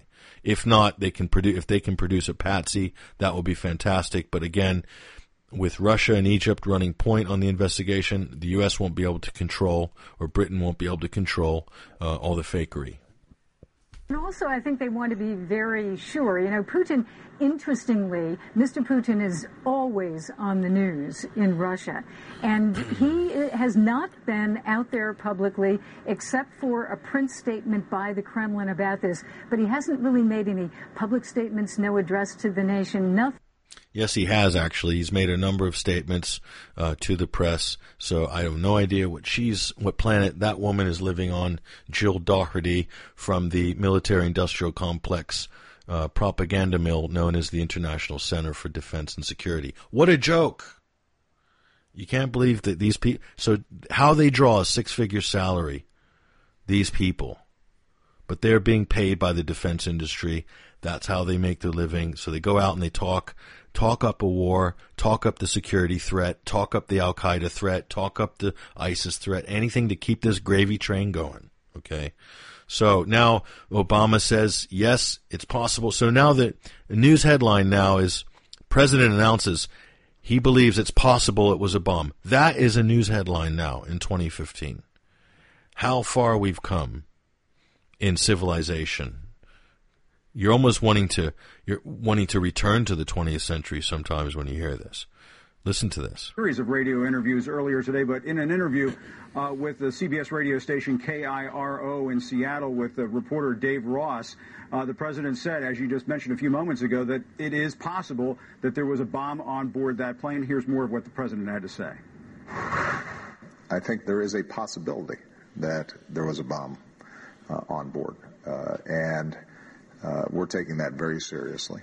We know that the procedures we have here in the United States are different than some of the procedures that existed for outbound and inbound flights there. Okay, Obama has the script, the same exact script as CNN. He's working script points. So that was security is lax at Sharm el-Sheikh. That was a talking point which was inserted earlier the previous day. So Obama's just picking up on that talking point. Again, everything's built on rampant speculation. Go ahead, Barack. And we're going to spend a lot of time just making sure that our own investigators and our own intelligence community figures out exactly what's going on before we make any definitive pronouncements. But so there's, again, the double talk.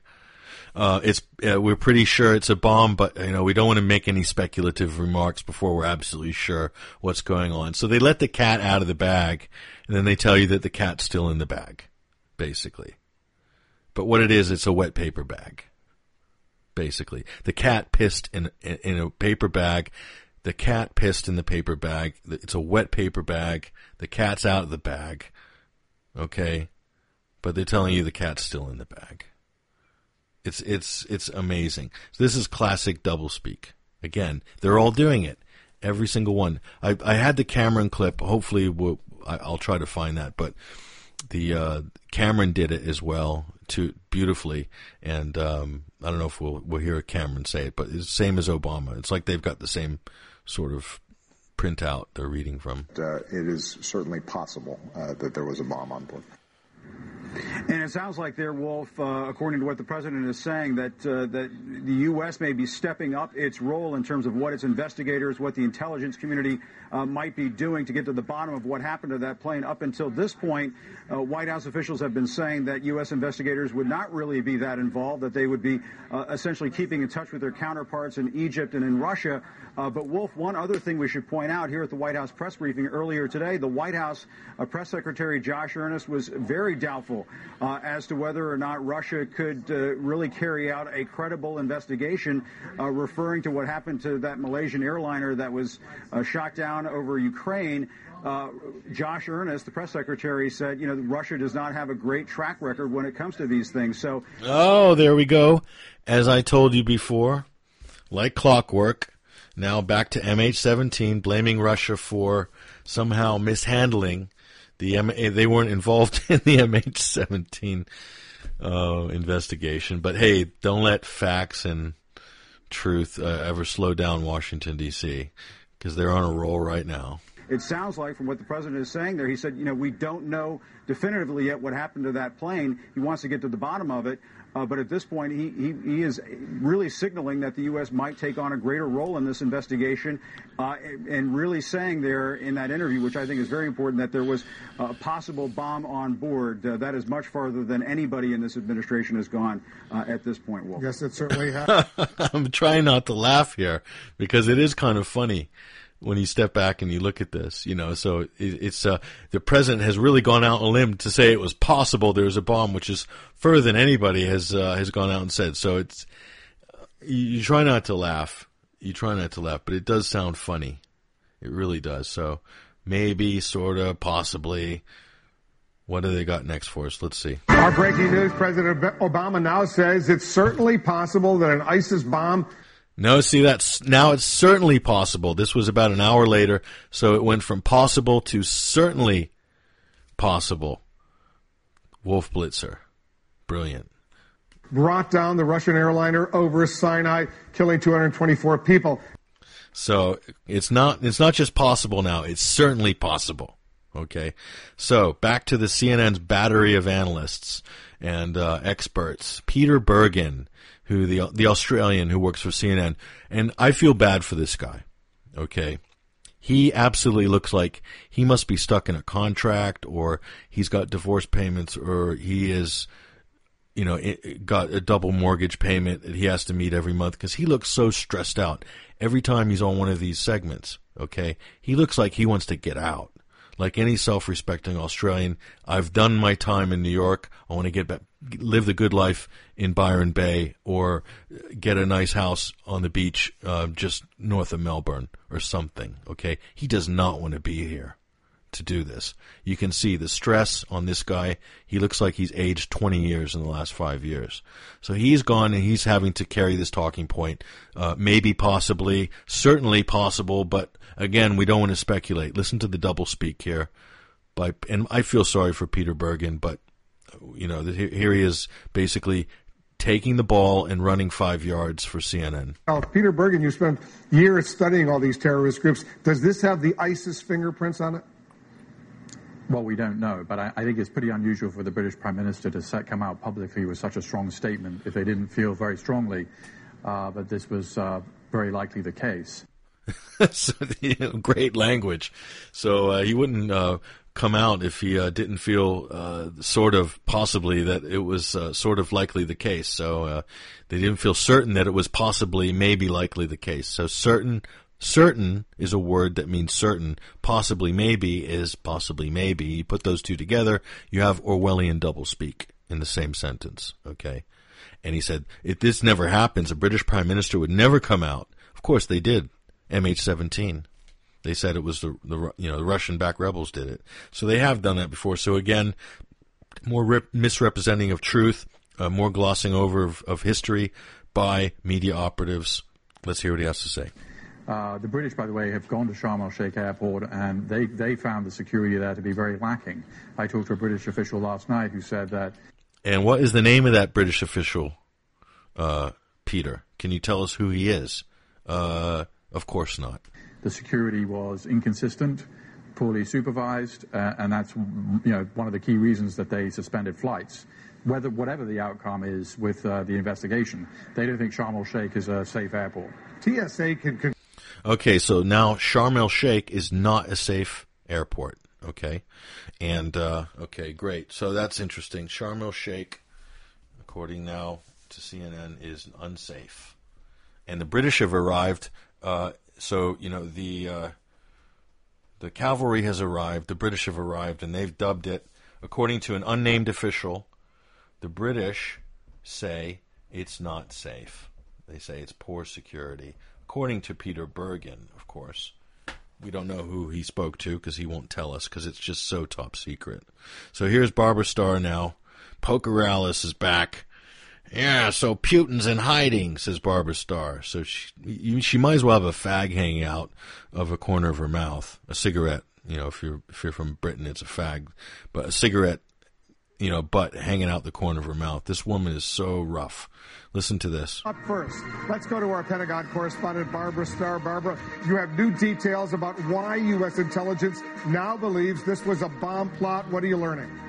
Well, technically, the intelligence community will tell you they have still not come to a conclusion. They hold open the possibility it was some kind of mechanical or structural failure of the aircraft. But, in fact, shortly after the crash of the Russian airliner, the U.S. intelligence community did monitor chatter from an ISIS affiliate in the Sinai Peninsula to some other entity in a terrorist organization, not telling us who, and that... Not telling us who, of course not. Chatter discussed the attack on the Russian airliner, discussed it in terms of a bomb, the airplane crashing, some details about all of it. That is what got the attention of both U.S. and British intelligence services so quickly after this plane crash. That is one of the key pieces of intelligence that they are looking at. So she's calling that a key piece of intelligence. But it's not evidence, you see. For all I know, it's a couple of tweets and some Facebook posts and maybe a bit of Snapchat. But it's not evidence. So what, intelligence? I didn't know that was a thing. So intelligence is now a thing. So I have a pile of intelligence here. That's interesting. Let's look at that for a minute. So I've got a big stack of intelligence here on my desk and I'm going through it. It's not a real thing. Intelligence is not a thing. But so Barbara Starr has now CNN's created it to make it a tangible item. Okay? Evidence is real. Okay? I have evidence. I have paper. It's evidence. It's analysis reports. But it's not what's intelligence? What is it? It could be imaginary for all we know. And in fact, it has been in the past. why can't they say definitively? Why are we still caveating maybe a structural failure? Because neither the U.S. nor Britain has any access at the moment to the wreckage of the Russian airliner. The Egyptians and Russians essentially still control... Oh, so there's the talking point we're looking for, Barbara, from the Pentagon, that British and the Americans need access to the wreckage. We need access. We need it now. We can't wait, because if it's a terrorist threat, we need to put new security measures into place. So we can't wait for the Russians to do an investigation. That wreckage, and until everybody shares what they know and everybody gets a good look at all the evidence, it may be very difficult for any of the governments involved to come to a firm conclusion. A growing worry inside the Obama administration that the Russians may not, and this is a feeling they have, the Russians may not readily come forward with what they know. Well, we have learned... I mean, CNN is shameless, okay? This is a shameless organization. So they're inserting highly politicized talking points in here. Russia might not share what it knows with us. And this is a big worry, a feeling that Washington's having. That so Barbara Starr, there's no feeling, okay? She's just basically giving propaganda talking points out on CNN, masquerading it as news coverage, okay? Completely irresponsible. So the U.S. has politicized this tragedy, which quite possibly is not a bomb, okay? It's very possible it's not a bomb, okay? If it is a bomb, I would say ISIS didn't do it. You know who probably set that bomb, okay? So, but nonetheless, the United States will use it for its own political means. That's how shameless this whole affair is. So here we go. Now this is, I think his name is Chance. He's a British correspondent in Moscow who's counting the days before they kick him out of the country because he's so outrageous. And here he is again doing little digs at Putin, little side swipes. So now they're saying, again, this is demonizing Vladimir Putin. So it's funny that a Russian airline goes down, crashes, 220-odd people die, and all the U.S. is doing is having a go at Putin. Like it's his fault. Russia's done this. They're lax at this. They're corrupt. They're this. Shamelessly using a tragedy to gain some sort of points somehow. This is disgusting, but yet this is what's going on in the U.S. media. Listen to Mr. Chance in Moscow. Great name, by the way. Thanks very much. While the United States is leaving the door wide open to bomb theories, the Russian president, Vladimir Putin, insists mechanical failure is still a very real possibility. The White House says it's not confident that Putin will be entirely truthful about this investigation. So that Putin might be lying now. So they've already accused him of lying, not being truthful. These are all standard U.S. talking points to discredit Russia, its leadership, Vladimir Putin, and eventually where this leads is they want to basically shame the Russian people for allowing this dictator to run the country and blah, blah, blah. This is how they justify wars, okay? This is what they did with Saddam Hussein. It's what they're doing to Bashar al-Assad. It's what they did to Muammar Gaddafi. Of course, they're not going to get very far with Russia, of course, but they'll continue on with the media operation. Listen. Our senior international correspondent Matthew Chance is joining us now live from Moscow. Matthew, Russians are knocking down claims of a bomb. Have Russian investigators provided any explanations for their doubts? Well, to be clear, they're not ruling out the possibility that this was a terrorist act. So how dare Wolf Blitzer demand that Russia explain why they have doubts that it was a terrorist attack? Can they explain themselves? Wolf is saying. How dare they have doubts about a terrorist incident? Because that's what we're saying in Washington. So Russia should explain itself. Why is it trying to hide the possibility of it being a terrorist attack? Again, rampant speculation and moving people away from the more likely explanation, which is probably mechanical failure. But listen here. That it was a bomb. They're just saying that at the moment the investigation has not given us the evidence, not given them the evidence that sustains that theory. And what the Russians are saying is that we want the evidence to come from the investigation, and then we can start to draw conclusions. The problem is with that is that the Russian Federal Aviation Agency says that, look, it could be several months before the investigation is complete and the conclusions have been drawn. Meanwhile, the United States and the UK, of course, have come up with their own sort of assessment of the situation. The Russians have been quite indignant. Okay, that's about the only truthful thing that Matthew Chance is going to tell you there, which is the U.S. and Britain have come up with their own explanation of events.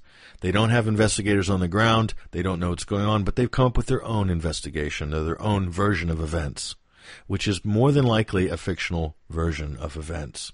At that, the Foreign Ministry saying, look, we are shocked that if there is any intelligence information that the UK, I think they were referring to specifically, but this would refer to the US as well, we're shocked that any information you've got has not been shared with the Russians. And so, look, it's politically sensitive, of course. The Russians hate the idea that this could be a bomb because it would imply that this is blowback for their campaign in Syria, and that's something the Kremlin, I think, feels very... So there's a very sophisticated little propaganda spin by Matthew Chance. So he's saying the Russians, in his mind, and he wants you to believe this, okay, CNN wants you to believe this, that the Russians don't want it to be a bomb because it would imply that this is blowback from them getting involved in Syria. And of course, this is a beautiful Pentagon little propaganda point, which is that this is blowback. And again, this goes back to our original part of the script, which is Russia's getting theirs. They're getting what they deserved for getting involved in Washington's war against the so-called terrorists, which Washington can't seem to ever hit. Very uncomfortable about. But it is an international investigation, Wolf. They're not going to be able to hide the truth. As you know, Russia... They're not going to be able to hide the truth. So Matthew Chance is implying that Russia is going to hide the truth.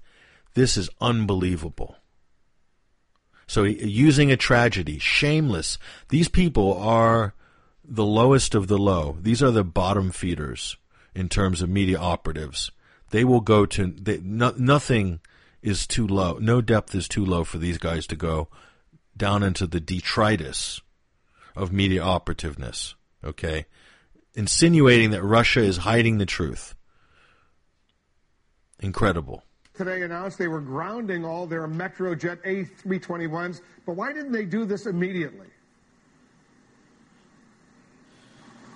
I don't know is the short answer to that, why they didn't immediately. Perhaps it's some kind of inertia in the system here. The Russians have always been really bad at he sounds like Tony Blair.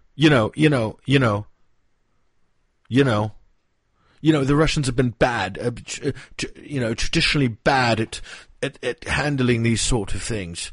Solving the problem, making sure that these kinds of air crashes don't happen in the future. I mean, there's been something like 20 complete hull losses in Russia over the course of the past 20 years. It's got one of the worst records for aviation safety in the entire world. And one of the reasons for that is they're very good at apportioning blame, but not very good at addressing the root causes. I mean, hopefully on this occasion, whatever the outcome of the investigation is, they will take adequate steps to stop so many planes from Russia crashing. Keyword, hopefully. All right, Matthew, thanks very much. Absolutely disgusting what you just heard there. Okay? That, Russia's finally going to pull their finger out and, put an end to all these planes crashing. Okay? So there's, on one hand, this is very clever. On one hand, they're saying that it's a terrorist event, the United States and Britain. And Matthew Chance is British, so he's probably he's a British operative, okay? But anyway, he's working on this. He's playing for the same team, okay? And on one hand, they're calling it a terrorist event. Then on the other hand, they're blaming the Russian aviation authorities for this being the latest in a long series of crashing planes over the last 20 years. I wonder how many crashes U.S. have been involved in the last 20 years. Is it more than Russia? It probably is. So he's calling Russia the worst in the world for aviation disasters. I believe that's what he just said. Okay? but is it worse than the United States? Well, let's that there's probably a website that ranks that, and I'm sure your listeners will find that. But isn't that a horrible comment he just made? So using that twisted logic that Matthew Chance and CNN are used there, then why don't we blame?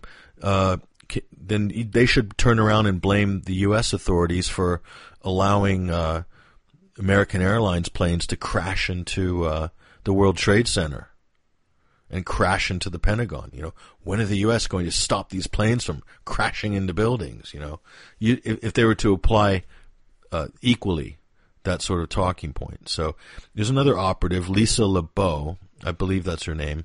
She's a media operative for CNN. She's got this kind of very smug look on her face every time she gives a report, which I find very uncomfortable. But she's one of I believe she's a fan of Netanyahu, and here she goes. So basically, again, Russia, sinister plot developing now. This is this afternoon, so this is over 24 hours into the narrative. CNN is now, it's absolutely a sinister plot by Russia, and we should be absolutely suspicious of what they're up to. Global Affairs correspondent Elise Labott is looking into all of this. Elise, if ISIS did do this, how would it change the equation potentially for Russia? Well, Wolf, you're right. The Kremlin continues to dismiss the British conclusion backed by U.S. officials that a bomb brought down the Russian jet. Okay, did you hear that? She said British conclusion. So before it was the British believe that it's possible. Now Lisa LeBeau comes in and says the British conclusion that it was a bomb. Okay, the British themselves have not even released such a statement. So are these journalists here for CNN? These correspondents, or are they operatives? Because if they were journalists, they wouldn't say that the British have concluded it was a bomb, because the British haven't. Okay? I'm picking this up. And I think most people can pick it up when you line it up like we've done for you here. Listen to this operative continue. But if the suspicions prove true, President Vladimir Putin's record of dealing with terrorists suggests his response will be tough and is likely to intensify his military intervention in Syria. Vladimir Putin delivering a message of assurance to a grieving and fearful Russian public as evidence mounts that ISIS may have brought down the airliner. We will always be protecting your interests, especially in difficult, critical situations like Libya, Syria, or Yemen. Putin wasn't ready to concede it was a terrorist act, but today the British Prime Minister left little doubt. We cannot be certain that the Russian airliner was brought down by a terrorist bomb, but it looks increasingly likely that that was the case. Okay, there's great doublespeak by a man who should know how to do it, which is David Cameron. So Lisa LeBeau, 30 seconds ago, she said the British conclusion that there was a bomb, and there you have the British Prime Minister in the exact same segment where she's doing the voiceover saying that we cannot conclude that it was a bomb. I mean, this is incredible. This is so again, back to our 3Ds, distract, distort, and deflect. This is a 3D operation of disinformation. And CNN is running it and conducting it like the maestros that they are. None of it has any reflection in reality at all. This is pure propaganda. They've got it down. This is a circus of propaganda, like they've got it down to a fine art. They blast you with this for 2 or 3 days straight, and you basically are completely numb after that. You do not want to question the official narrative at all. This is how it works, okay? Global Affairs correspondent Elise Labott is looking into all of this. Elise, if ISIS did do this... Okay, so anyway, we had enough of that. So, again, I don't know if we can... How would it change the equation? Yeah, we can't fast forward, but so this moves on to, okay, now come the Warhawks. We're coming to the sort of final death blows here. Tom Cotton, Senator Tom Cotton, the biggest Warhawk in the United States, the 36-year-old senator, I think he's 36 or something like this. This is the man Republicans would like to run for president. This will be the next George Bush. This is a guy who he loves Guantanamo, believes it should be open, believes we should have more of them, believes that we need to torture everybody to get information. They're all enemies of America, blah, blah, blah, doesn't like due process, loves to bomb, wants to see rivers of blood flowing around the world, and wouldn't mind setting off a couple of nuclear weapons, possibly. So he wants to basically show tough with Putin. Okay, this is Tom Cotton, who received millions of dollars from the Israeli lobby and who basically got him elected in Arkansas. Okay, so he was the big, signed the letter against the Iran deal delivered to the Iranian government saying that they're going to repeal it as soon as a Republican gets in office, etc. Here he is on CNN, given a prominent position, and he's going to lay into Putin pretty hard. Okay. Very much. Joining us now, Senator Tom Cotton. He's the Arkansas Republican. He's a key member of both the Armed Services and the Intelligence Committees. He's a combat veteran who served in Iraq and Afghanistan. Senator, thanks very much for coming in. Yeah, thanks, Will. What are you hearing? What's the latest specific information you're hearing about why that Russian airliner went down with 224 people on board? Well, Wolf, I've received several briefings this week about the Russian airliner going down. Much of that is classified information. So I can't talk about it. Okay, I see, Tom. So what are you hearing, Wolf says? What are you hearing? It's like the shoeshine boy. What have you heard? What have you heard on the grapevine? Let me hear it from Tom. Let's just look at what's been said publicly. Senior UK officials say there's a significant possibility that this was a bomb planted on the plane.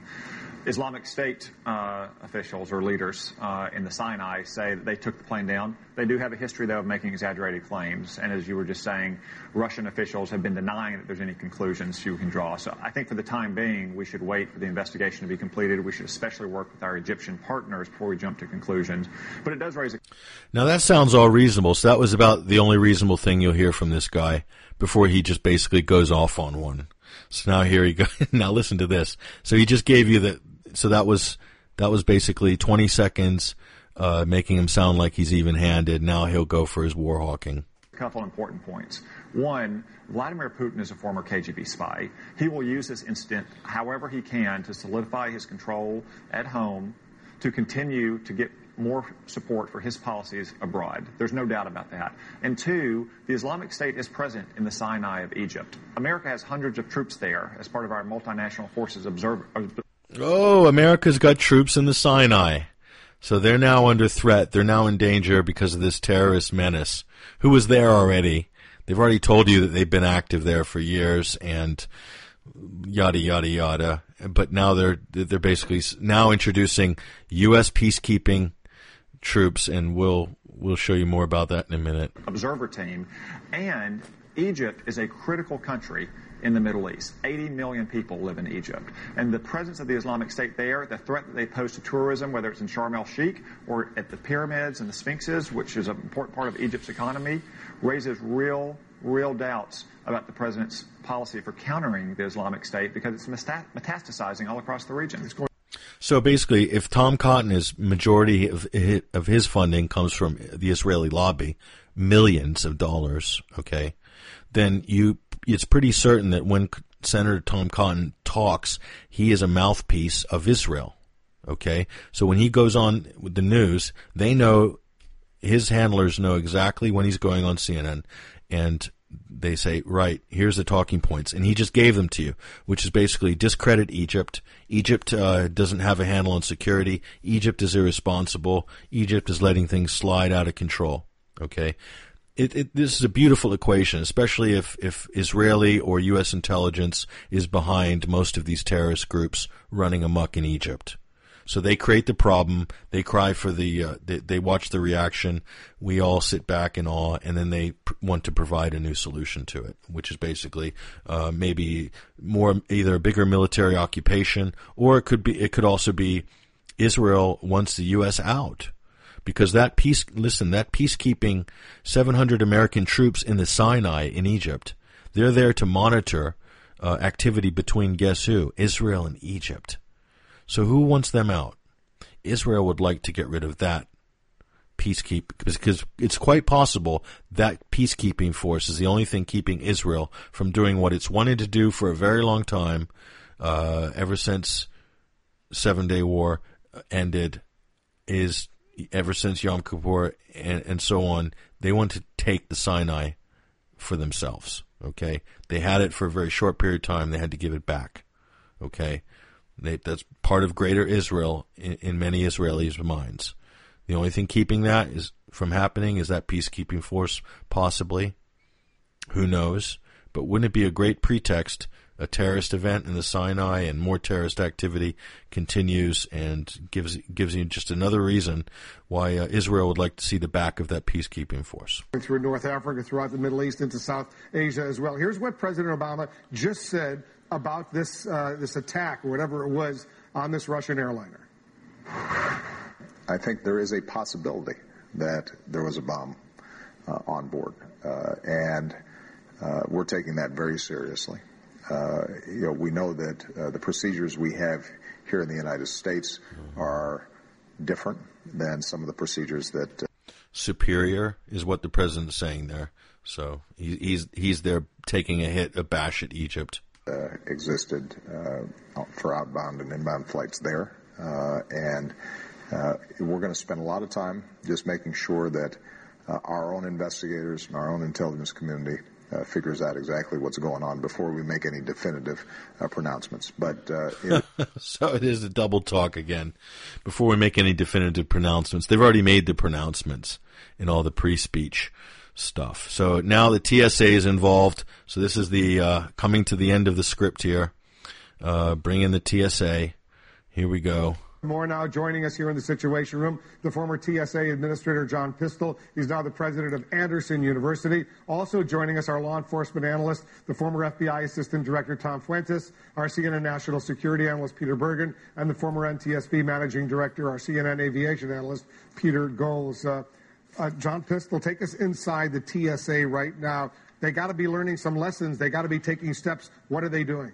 Yeah, so TSA is working with the entire intelligence, law enforcement community, the Homeland Security community to assess the information, the evidence, the intelligence that is available from all sources, and then trying to make decisions, informed decisions, as to what should happen both domestically at the 450 airports here and then at the 275 airports that serve as last points of departure to the U.S. Because the specific concern isn't necessarily that a passenger brought a bomb on board, but a worker there at the airport who had access to the cargo, the catering, may have put a bomb on that plane. Right, and that is a concern, because if it's an insider, either witting or unwitting, for example, if somebody was being paid just simply to smuggle guns or drugs or money, contraband on board, and they were unwitting that it was a bomb, that makes it more complicated. So it really raises the question, what type of vetting were the Egyptian authorities doing at Sharm el-Sheikh Airport of the airport employees? How vulnerable are U.S. aircraft right now?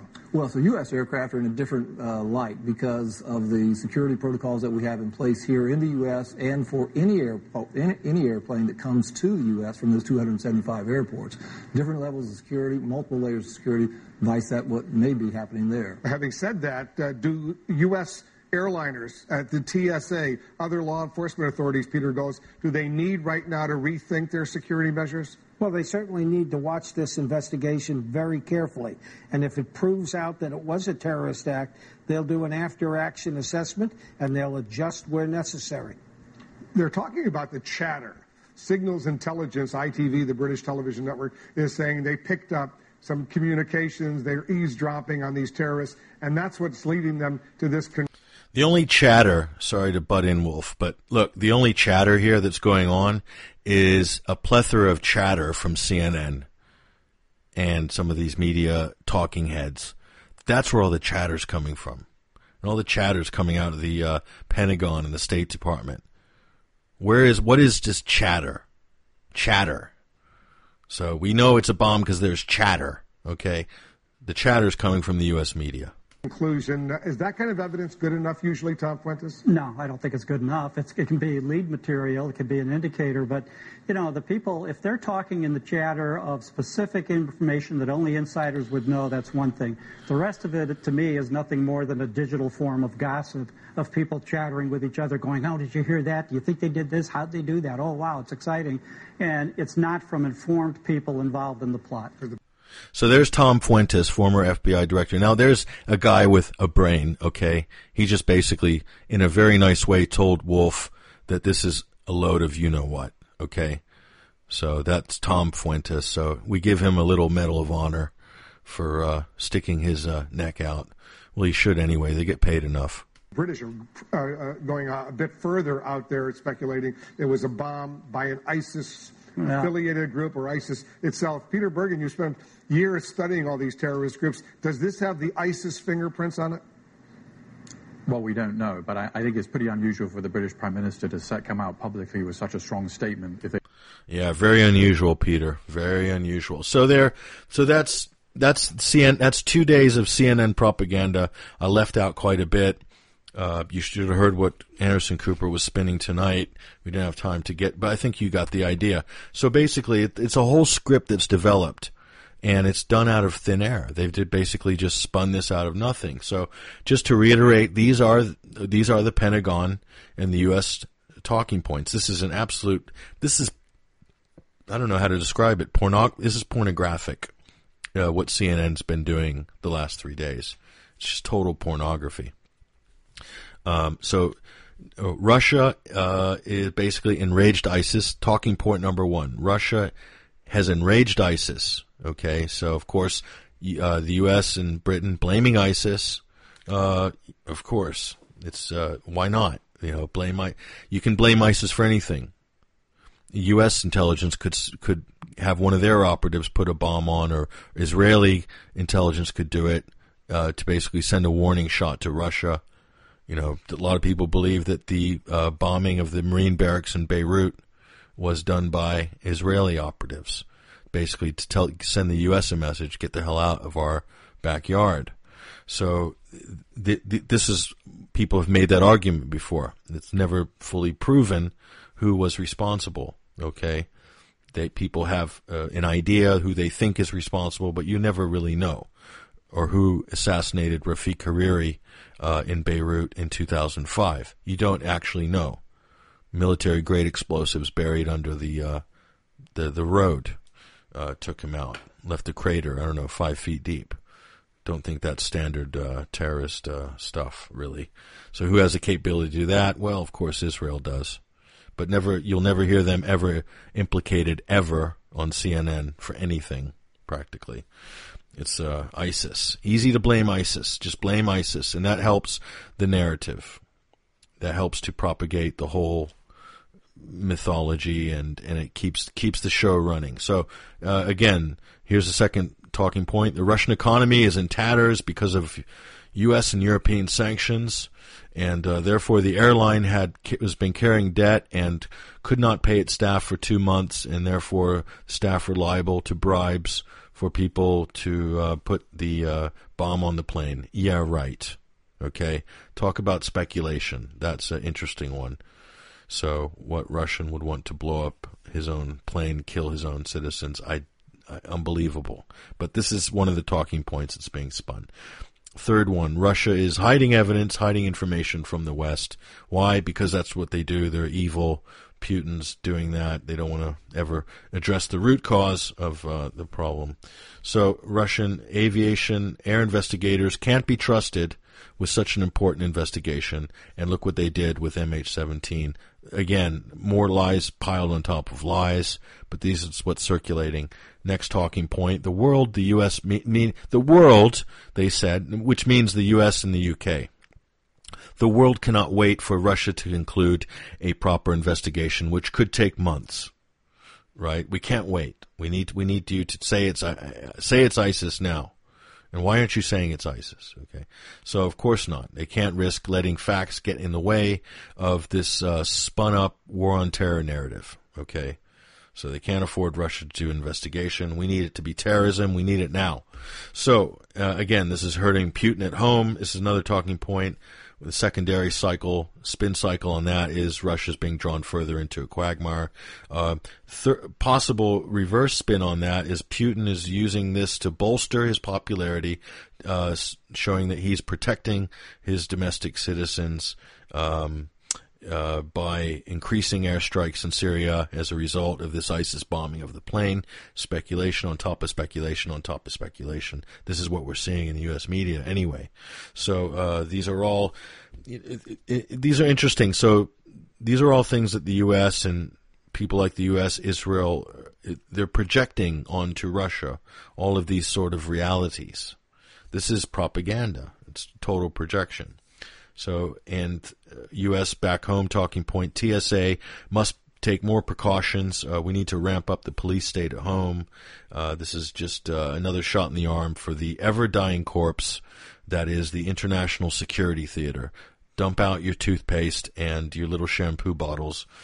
Could be liquid explosives, they're told, even though it's never been proven that you can actually mix any of that in a airport toilet.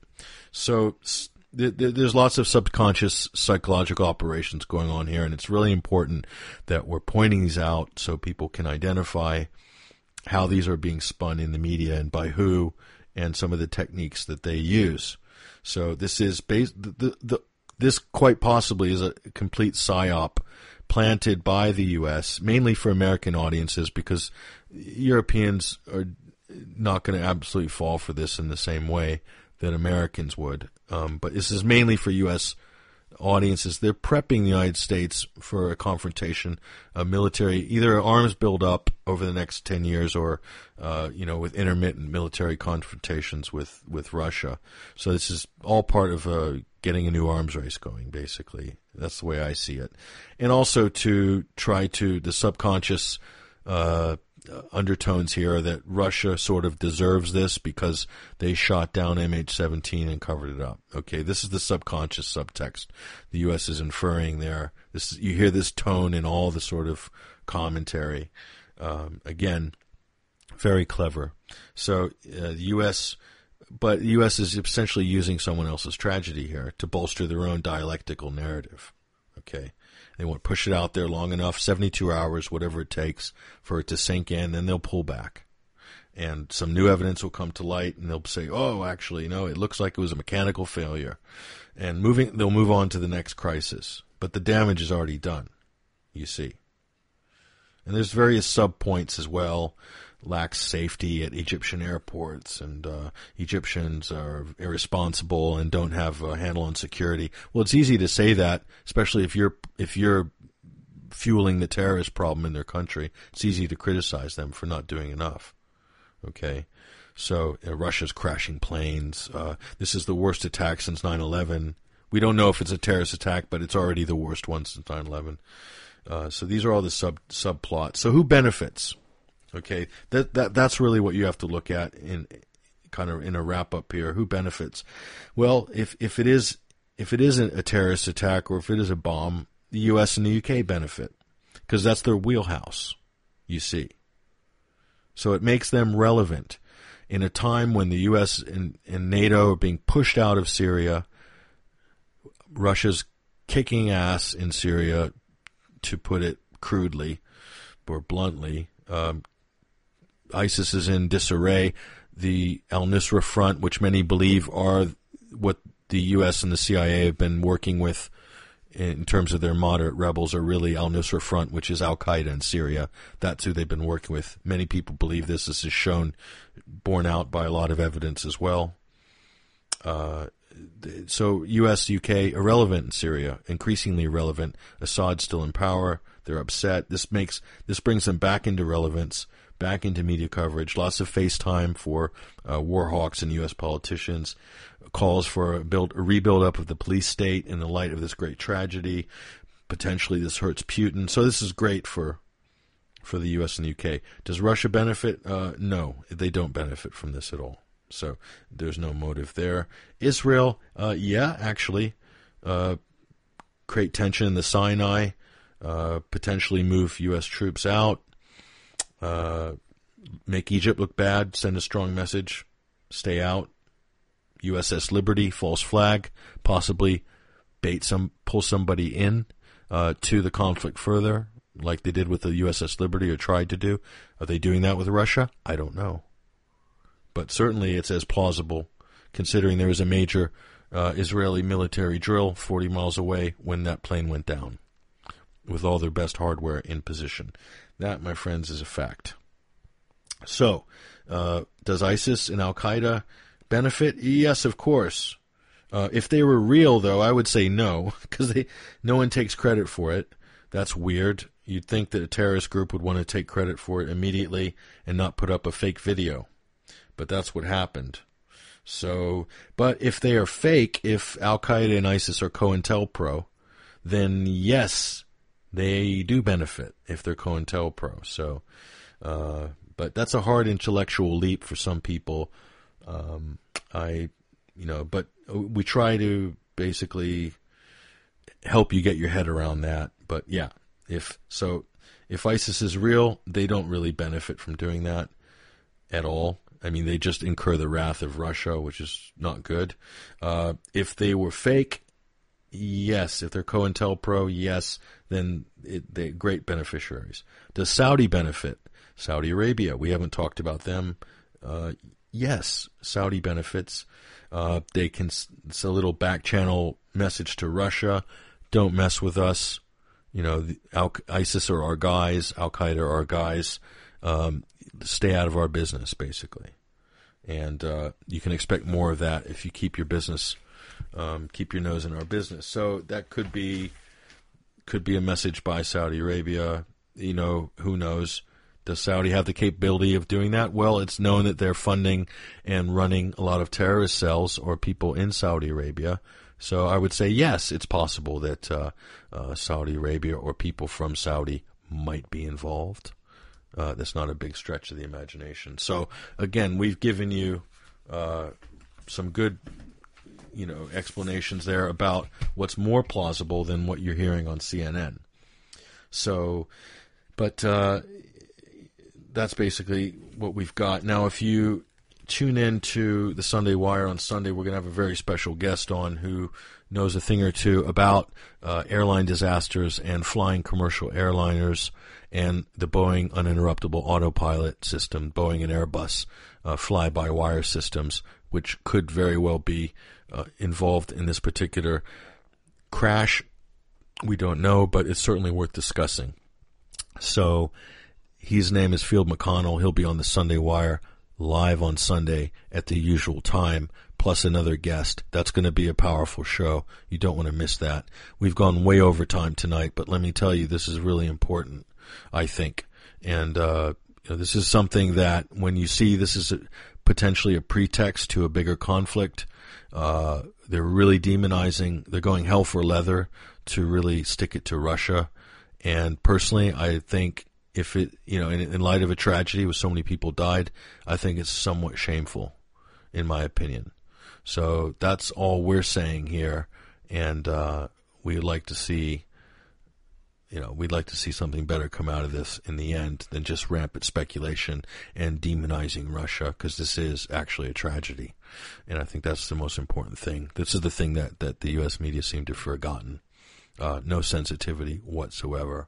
But of course, if they were Americans on board, they'd be much more sensitive about it, I'm sure. But because they're Russians, well, we'll just run roughshod over the whole thing. That's the way I see it. So, totally irresponsible in terms of media coverage. But what do you expect? We don't expect much. Anyway, this has been a special broadcast. This is a maiden voyage, the midweek wire report. We might just do this on a regular basis. We're working out the details right now with alternate current radio. We're doing some technical juggling and stuff like that. And I'm not sure if we've got our producer on the line, Hesher, if he's there. I'm not sure if you're listening, Hesher. But if you are there, Patrick. Hey, Hesher. So this is Hesher. He's our board operator, and he's usually running the show for the Sunday Wire every Sunday. And so I was just telling our listeners here, Hesher, that we're working on this midweek wire, and we got a few things we need to iron out. But obviously, we think we can pull it off on a weekly basis. Yeah, it sounded really good tonight. Great report. It did go a little bit long, but man, I don't see how we could have made it any shorter. That was a really good rundown. I was completely blown away by some of the clips you played. It's absolutely ridiculous. I really liked the point you were making about intelligence versus evidence. I mean, I think that's the big thing here. I saw no sources. All this talk about chatter and possibilities. I mean, what a mess. Yeah, it is. And it's some of the comments made by some of these media operatives is shameful, really.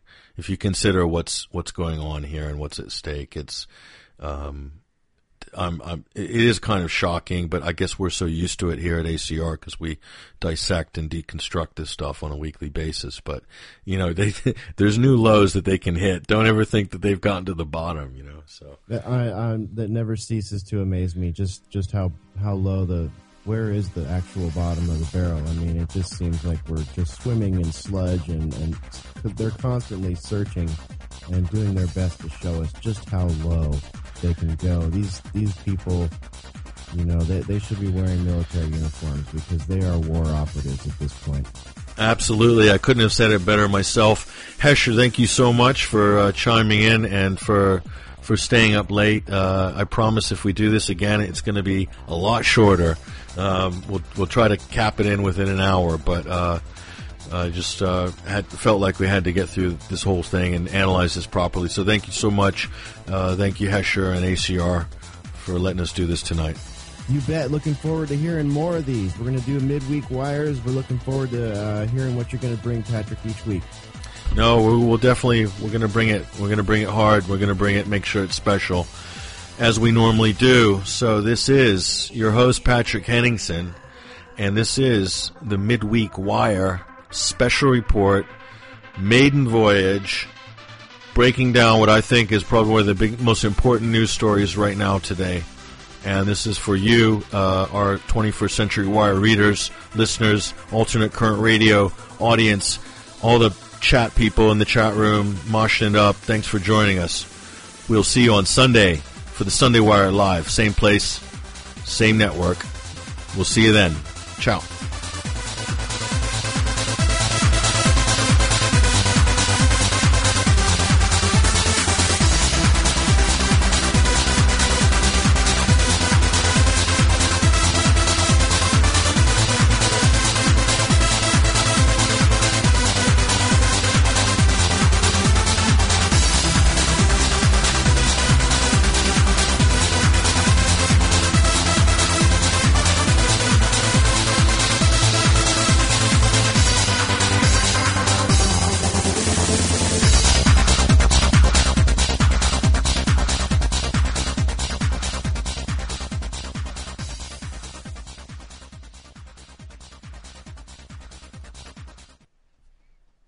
Do you suffer from arthritis or have weak joints? Is it making your life hard? Sharp Tech, nature's best kept secret for strong joints and a powerful immune system. Sharp Tech, the product with bite. Visit us at www.sharptech.org. Tune in Sundays at noon Eastern Time or 9 a.m. Pacific Time for the Sunday Wire for 3 hours of action-packed talk radio on 21stCenturyWire.com and AlternateCurrentRadio.com.